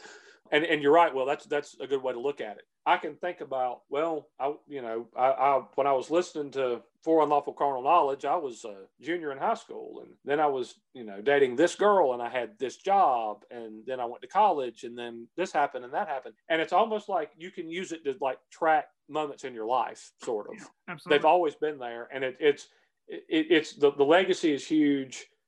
It's not a gigantic catalog. I think it's 12 studio albums. I'd like to pretend one doesn't exist, so I'm going to say 11. But just go back and if you haven't, listen to those, enjoy them, and realize just the wealth of amazing music that we were left. I was lucky enough to go see them in concert one time back in 1993 on the Right Here, Right Now live tour, and that was one of the highlights of my life. It was amazing. It was everything I'd ever hoped it could have been. They are one of the best rock bands that there's ever been. I don't know another way to put it. And you start ranking great American rock bands, if you don't have them competing for first place with Aerosmith and the Eagles and the Allman Brothers, I'm not saying you're wrong. I'm saying you're bad and that I don't want to ever meet you. But the other thing is, just real quick, because we do have one last little argument point we're going to get to, the influence that Eddie had. If you think about the heavy metal that came before Van Halen, Sabbath, Zeppelin, Deep Purple, people like that, they played fast occasionally, but heavy metal riffs were much slower, heavier. They were, they were these big, heavy, deep riffs. Think about Sabbath, think about War Pigs or Iron Man or whatever. Well, after Van Halen 1 came out, there was a change. Heavy metal got fast. People didn't want to play big, slow, heavy riffs. They wanted to tap and fly through notes at the speed of light like Eddie was less doing. like Iron Man and more like anything that Van Halen like Eruption. Yeah. And you think about, Will, the heavy metal that was to come, Metallica, Megadeth, Anthrax, Pantera, what all of them have in common? Play fast. They play fast. Why do they play fast? Because of Eddie Van Halen. Because every one of them heard that first Van Halen album and it blew their mind and they were like, okay, I want to do that. That's what I want to play. I would also say that they set the standard in rock and roll probably for over-the-top, high-concept, crazy videos. See Hot for Teacher, where, there was a 13-year-old who was drunk on set because he was drinking malt liquor with Alex Van Halen. Which is, I wish I'd been 13 then and could have been in that video with them. The stage annex, the flying, the literal flying above the stage with the harnesses that they would do. And they had a freaking tank, people, that they were going to crush a VW Bug with. The parachuting thing, which wasn't actually them, but the people in the stadium thought it was. But then the drinking Jack Daniels on stage and snorting cocaine on stage. There were bands who would pretend to drink that Jack Daniels on stage, but it was tea in Jack Daniels bottles. But they did it because Van Halen did it. But they were influential in terms of their sound, in terms of the show, in terms of the instruments that they played, in terms of their appearance. Everything about them would be ripped off essentially by bands for years and years and years and years and years to come. For that reason, well, I don't think it's a reach to say that Eddie is one of the most influential musicians who's ever lived. Not at all. I agree. Yep. Yeah. So, having said all that now, in each episode, us figuring that Van Halen is the ultimate drunk guys argue about him band, we've had a little discussion point, a ranking, a debate, whatever you want to call it. In part 1, we ranked Van Halen's albums. Part 2, we did most underrated songs. Part 3, we got out the mouthpieces and the cups and punched each other in the face, doing the Sammy versus Eddie. And this one is going to be almost as hard as the last one, I would say, Will, as we do the top 10 Eddie Van Halen solos or instrumentals. Got it. This is going to be a really, really tough one. So we can kind of trade these back and forth, I guess, like we did the albums. Sure. I intentionally, now we have not seen each other's lists. I intentionally picked some kind of slightly off the beaten path ones, I think, for the most part. So I'm suspecting we won't have a lot of repeats as we do this. We might. We'll see. We might. Okay. And now, if I remember correctly, Eruption was specifically excluded, correct? Yes, I need to make that caveat. This is top 10 Eddie Van Halen solos or instrumentals not named Eruption. Yeah, because Eruption was... Because otherwise, Eruption would be number one. Oh, without question. There's no... On anybody's list, including both of ours. So we just kind of like are acknowledging like, yes, Eruption is number one and it stands unto itself. So other than that, I guess is what we're saying. I think it's fair. So I didn't necessarily rank mine in order other than about the top two, but I did have 10. And I guess we'll just kind of trade these back and forth. What did you start off with? Well, I had this perhaps lower than I wanted to, but I pretty much went with instrumental first. And that was, it's not very guitar heavy, but I think it's really good for the album. And that is 1984 off 1984. Okay. I think it's just a great way to open the album. Again, it's not guitar driven, but it really just drives that point home. And the funny thing is we didn't say it had to be a guitar solo or instrumental. So it could be anything, and that's all keyboard. And I saw one reviewer that famously said that it sounds like that's the sound of Optimus Prime vomiting. but it's a cool intro to 1984. It serves as sort of the gateway to like, okay, here we go, guys. And I think it sets it up perfectly. Yeah. Sure. Okay, so my number 10 is actually a little bit of an obscure one at this point. This one is off Women and Children First, Tora Tora. Really? This instrumental was originally called Act Like It Hurts. It has two distinct parts. The first is actually music that Eddie recorded and then played backward. Okay. And then it kicks into the heaviest, slowest, most metal-esque riff in the entire Van Halen catalog. It sounds straight out of Black Sabbath's War Pigs to me. Of course, when Van Halen was a cover band, they played a lot of Sabbath. They opened for Sabbath on their first ever tour. The band would use the second half that I'm talking about, this big riff in concerts to lead into the song Loss of Control. If you're not familiar with it, pull it up and listen to it. It's really, really cool. Tora Tora is what I start off with. Good choice. Okay, excellent. And again, these are in no particular order. I kind of ping pong back and forth between solos and instrumentals. Yep. I think one of the I gotta put the solo from Ain't Talking About Love on there. That is such a good solo. There's two of them and they're both just unbelievable. Yeah, just the way it comes. Oh, it's so good. Yeah. My next one is Cathedral. I have that on my list as well. This is from Diver Down. This is played on Eddie's 1961 Fender Stratocaster using echo and chorus effects. To get the sound, he furiously tapped on the fretboard with one hand while turning the volume knob on and off with the other. He did 2 takes and the volume knob froze completely at the end of the second take from overheating. David Lee Roth heard it and said, quote, "Name it something churchy and it will work." Eddie said it sounded like a Catholic church organ and hence the name. And to me, this one is kind of an important one because this shows that Eddie, he was a phenomenal guitar player, one of the best that's ever picked the instrument up in the history of the planet. But he did things like this where he played with volume knobs and he would play with he would do things to work sounds out of a guitar that nobody had ever heard before. And he just thought, well, what happens if I tap on this fret and I do this and I just cut the volume on and off and on and off and on and off. And it makes that sound that it does sound like an organ. Consider that checked in on my list as well. I had Cathedral too. So okay. Perfect. I'm going to go to another instrumental now. This one I think gets lost a little bit because of the album it's on. And I'm not sure about how you pronounce it, but it's to the best of my knowledge, the only there's 2 instrumentals on Balance, if I'm not mistaken. There's the intro and then there's this one, which is Ballachatorium? It's named, I don't even know how to say it. It's named after, I think, the largest animal to ever walk on the earth or something like that. Ballachatorium or something, yeah. Something like that. And that is an inspired pick. When we discussed it in our album rankings, I said, the instrumentals on this one just kind of lay there. They don't do anything for me. They don't set up the songs that come after them. And I'd forgotten about that one because I went back and listened to that afterward. That's a really good one. It's a kick-ass instrumental. I like it a lot. I agree with you. You're a really, really good one, even though neither of us can pronounce it. Yeah. Up next, I have 316. Yep, that's on my list. No. Yep. Yeah, and this is just a beautiful little guitar piece about a father's love for a son, featured on Poor Unlawful Carnal Knowledge. This is a song that Eddie played in utero for Wolfgang.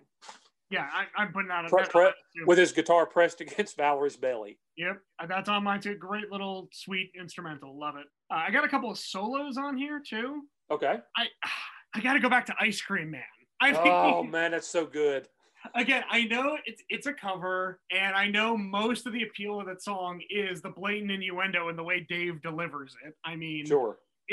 I don't think it would have worked with Sammy singing it. I won't often say that, but Dave delivering that material just works. But how good is the guitar? It's just incredible. So I got to put it on there. I got to put it on there. That's an inspired choice, sir. I'm a huge fan of that one. Okay, I'm going to go with I'm the One. Oh. This song has two distinct solos. The second, and I'm just going to tell you, I'm taking this straight from loudersound.com because I am a Nimrod when it comes to music. In terms of explaining what people are doing, I can't read or write music, sing, or play any instruments. So I'm ripping this straight from a source. Because if I didn't, otherwise this whole list would just be a series of me saying, well, why do you like that one? Because it's badass. Yeah, that's all you need to know. Over and over and over. But anyway, that Louder Sound said, quote, the solo builds intensity through a series of ascending phrases and blues licks over a key change. It's interrupted by the band then knocking out a doo-wop-ish interlude, and then it just kicks right back into overdrive or hyperdrive. That's the thing about some of the things with early Dave that I talked about a minute ago. That some of the whimsy and that they would approach things with, that they would. I'm the One is one of the most fierce songs you'll ever hear. But they just break up in the middle and go ba-ba-da, shoo-ba-doo-wah. It's a great breakdown. And do the little breakdown, or that they would do Big Bad Bill, or they do Happy Trails or whatever.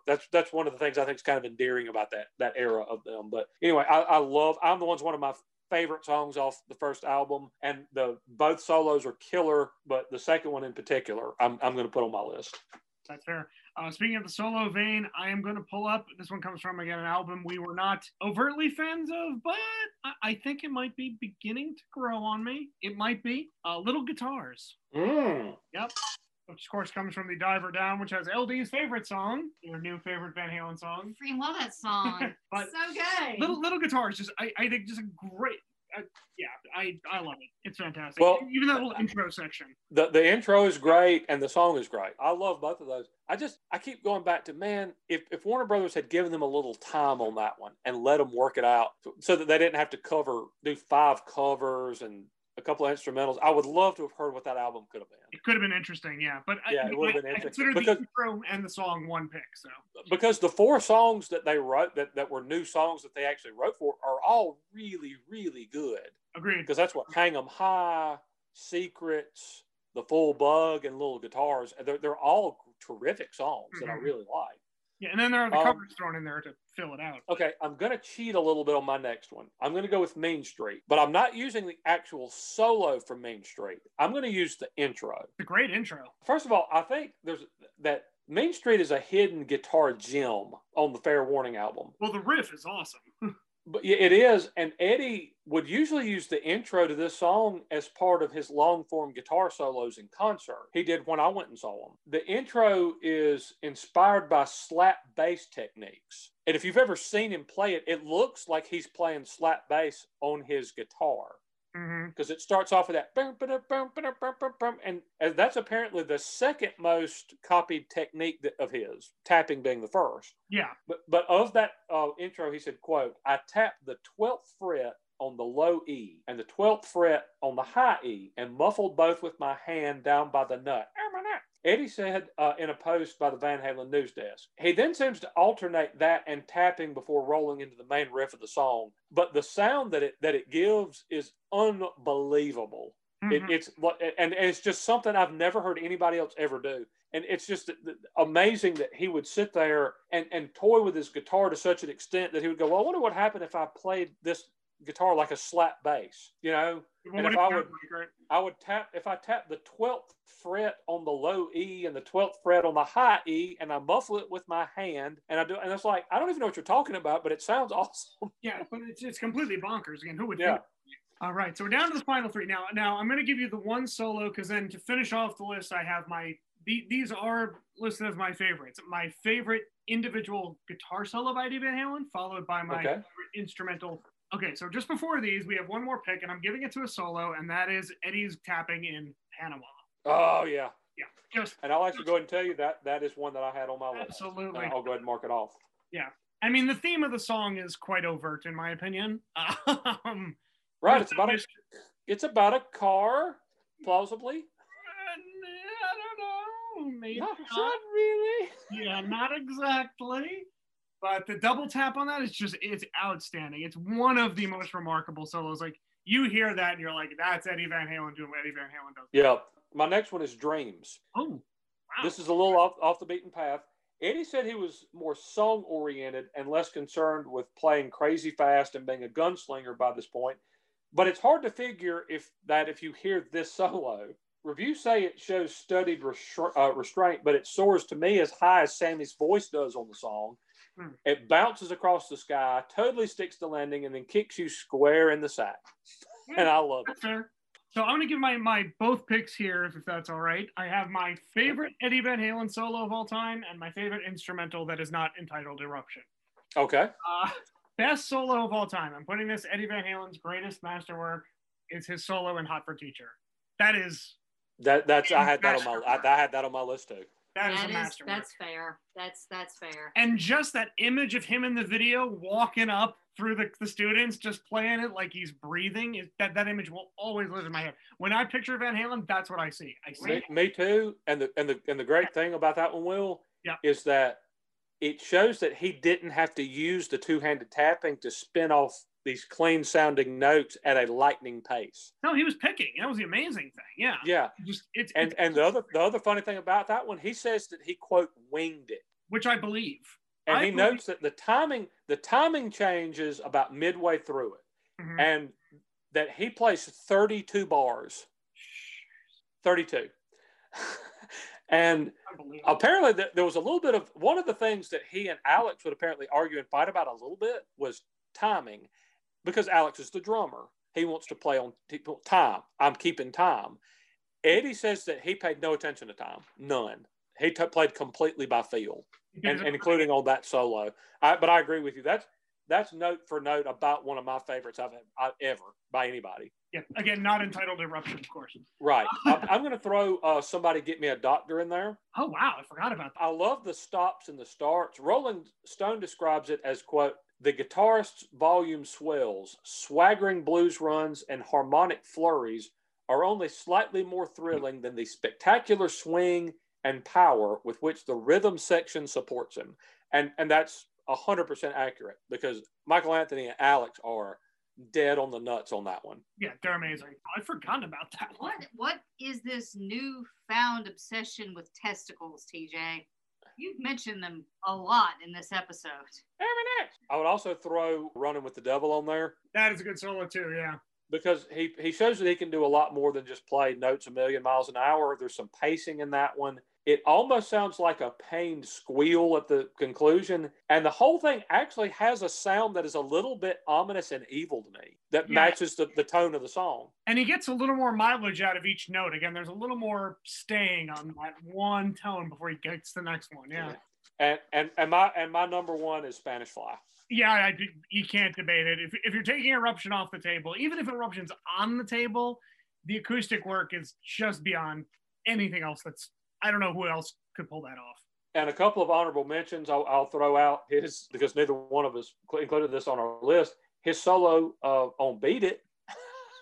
I considered putting it on there, but I wanted to stay within the Van Halen. I kind of did too. It's a great solo. It's a great I actually really love the solo in Beautiful Girls. Oh, that's a great one, yeah. Top of the World. Top of the World is a great song. Is a great one. That's one of the only songs where he uses a wah-wah pedal. Yeah, and he does in A Different Kind of Truth on a couple songs, too. On a couple of songs, too. I actually like the solo in The Dream Is Over. I think that one's really good. And I'm going to encourage everybody, if you have never heard it, it's on YouTube. Look up Eddie Van Halen and Brian May, a song called Blues Breaker, and take your pick of any riff in that 12 minutes of those two masters just trading blues licks back and forth, because it's unbelievable. There's no way they could do bad. I mean, it's impossible. Yeah. Did you hear my joke, Travis? No. I said, no, he did beat it. He said he can't do bad. And I said, no, he did beat it.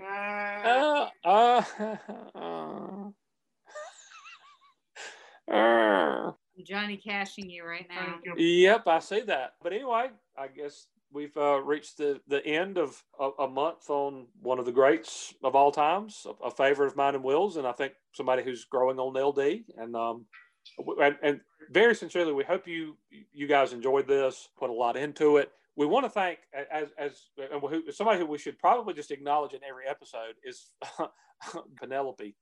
She drew us a picture of Eddie and sent it to us. And she apparently is one of those people that makes me sick, in that she's both musically talented but can also draw. So she's artistic. Yes. You talented people just make me want to puke.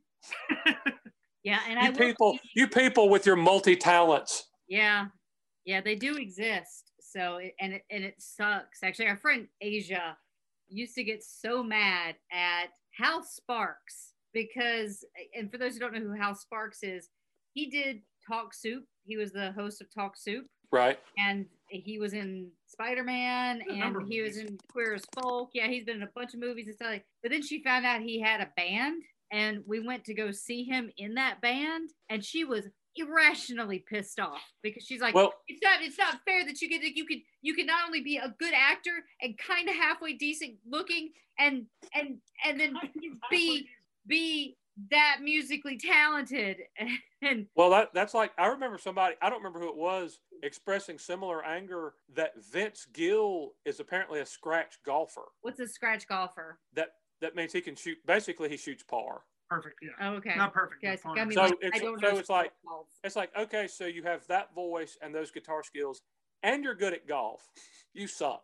I just go with my old standby, Chris Christopherson. Yep. You're good at everything. You're good at everything, and I hate you. We do not hate, but Penelope is awesome. And the picture she drew and sent us of Eddie, apparently just while listening to part 1 of this episode, blew my mind. It is so great. Well, she drew it after the photo we posted, yes, right? I think she saw the picture that we posted on Instagram, and that's the picture. So if you go back and look on Instagram, our first episode is the picture of him like splayed out with the guitar. And that's what he's doing. Playing the Frankenstrap, yeah. So what we're going to be doing is reaching out to her to see if we can't post that on Instagram. I just want to clear that with her first because she is incredible in so many ways. She's so talented. So stinking talented. We have we have a group of fans that are so incredible and incredibly talented, and we're just so blessed to have you guys. And she mentioned at some point that she's apparently a huge Metallica fan, so we're gonna have to do an episode on Cliff Burton just for our friend Penelope at some point. Absolutely. Yep. Yeah. Anyway, we do have one more song we're gonna play, but I guess LD's gonna wrap stuff up with our socials and everything, and we'll just thank everybody for listening. And if you have any feedback on any of the 4 parts, you can hit us up at. If you think that we're doing a really good job and you'd like to be a Patreon of the Rock and Roll Heaven podcast, you can do that. We would like to thank our newest Patreon, Christine. Yes, Christine. Thank you, Christine. We love you, Christine. Yeah, Christine we actually stumbled upon during our Doug Hopkins episode, and she has become our newest patron, and we really thank her for that. Thank you.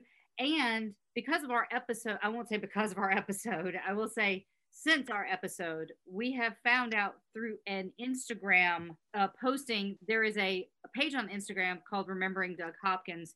They actually re-Instagrammed our posting about Doug, and through them, I actually started following him, and through them, I actually found out that there will be a film about Doug Hopkins' life. Which is awesome. Oh, wow.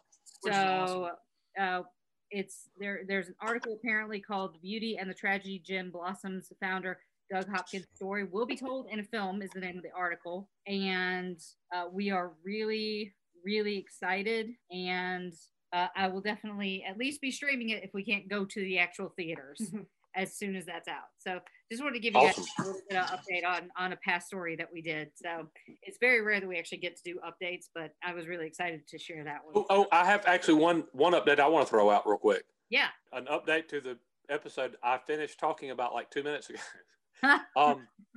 Nancy Wilson of Heart has a solo album coming out, and there's a song on there dedicated to Eddie Van Halen. Oh wow, cool. That's and I think the song is actually called either For Edward or For Eddie. It's an instrumental, but that's coming out pretty soon. They toured with Van Halen at one point, and she apparently asked Eddie like, "Well, why don't you play acoustic?" And he said like, well, "I actually don't have an acoustic guitar," and she gave him one. And he called her the next day in her room and said, "Hey, I wrote a piece of music on that guitar you gave me," and played it. And she said it was the most beautiful thing she'd ever heard. Oh wow! I mean, so she actually has put a song on her upcoming album dedicated to him. I just saw that a little while ago. And just to update you on that story that you said, Will actually made fun of me yesterday for singing a Heart song. Did I? What? What song? Yeah, I was it too now. Always got by on my own. Do you know why he made fun of you for doing that? Why? Because I wasn't there to do it first. Next time I'll call you and just be like, "Hey, can you jump in on Please do. That requires a tag team effort. All right. So if you would like to be a Patreon supporter, you can do that at patreon.com/rockandrollheaven. You can find us on Twitter at rockandrolllt. Our Instagram is rockandrollheavenlt. Facebook, Rock and Roll Heaven Pod. Still not saying our website, nor have I updated it in like almost 2 years. Why do we even have it? Yeah, it's kind of collecting dust at this point. If I take it out of the repertoire, there's no way I'm going to remember to do the emailing us at rockandrollheavenlt@gmail.com. And please make sure to check out all the other awesome Pantheon podcasts at pantheonpodcast.com. And from that, I would like to say thank you guys so much for checking this episode out. Please check us out next week when we start our series on MC Adam Yauk. Yep. I'm actually very much looking forward to it. Me too. I yelled at Will the other day because he was reading me stuff back, and I'm like, stop telling me this stuff because I want this to be like a genuine reaction when I hear it on the podcast. There's so much good stuff. I was excited to get it out there. So yeah, next week you're going to love it. Yeah, so thanks, guys. We will check you out next week. Or, well, we will see you next week. We'll see you next week. Thank you all, and see you next week. Sorry, Glass Tiger, we ran out of time. And we did run out of time. We're sorry, Glass Tiger. Bye, buddy. We are going to go out with our last song, as we always do. Thought hard about which one we were going to play, but this one, 2 different reviews I read said it's the best pure riff in Eddie's catalog. It was on both of mine and Will's list of favorite solos. It shows off Van Halen's fun side, the whimsy, the good time rock and roll, but also that they're serious musicians that kick ass. And it shows some inventiveness in the fact that what you think is Eddie banging on his guitar is in fact him having brought his Lamborghini into the studio and recorded the engine running. We're going to go out on a high note. Here's Van Halen in Panama. Yes!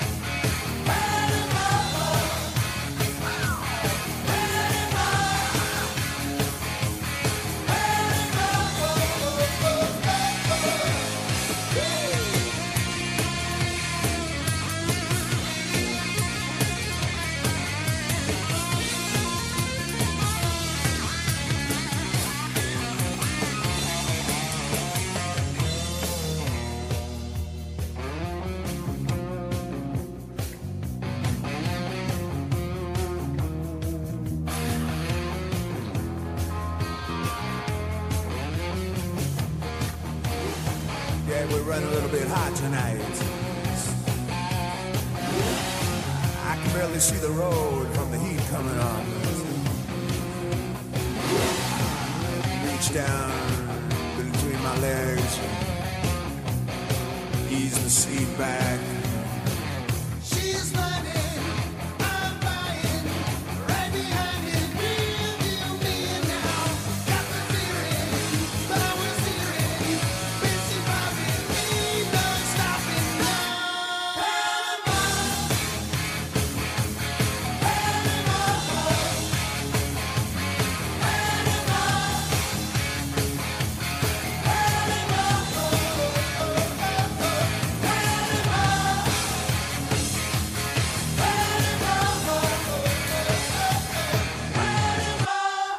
And now another no-brainer money-saving tip from Progressive.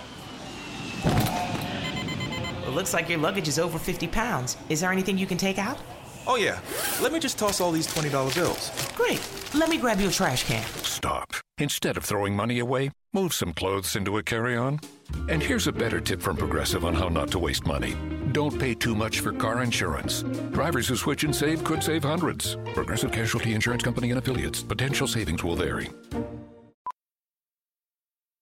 By now, you know that sound. It's the sound of the Home Depot. But what about those sounds? Those are the sounds of an LG wash tower with ultra-large capacity, serving up a powerful yet gentle clean in just 29 minutes. Making this the sound of savings on the best appliance brands. The Home Depot. How doers get more done. Get up to 25% off the LG wash tower with ultra-large capacity and reduced wash time. Pricing valid January 5th through January 25th, 2023. Gas Dryer Extra. U.S. only. See store or online for details.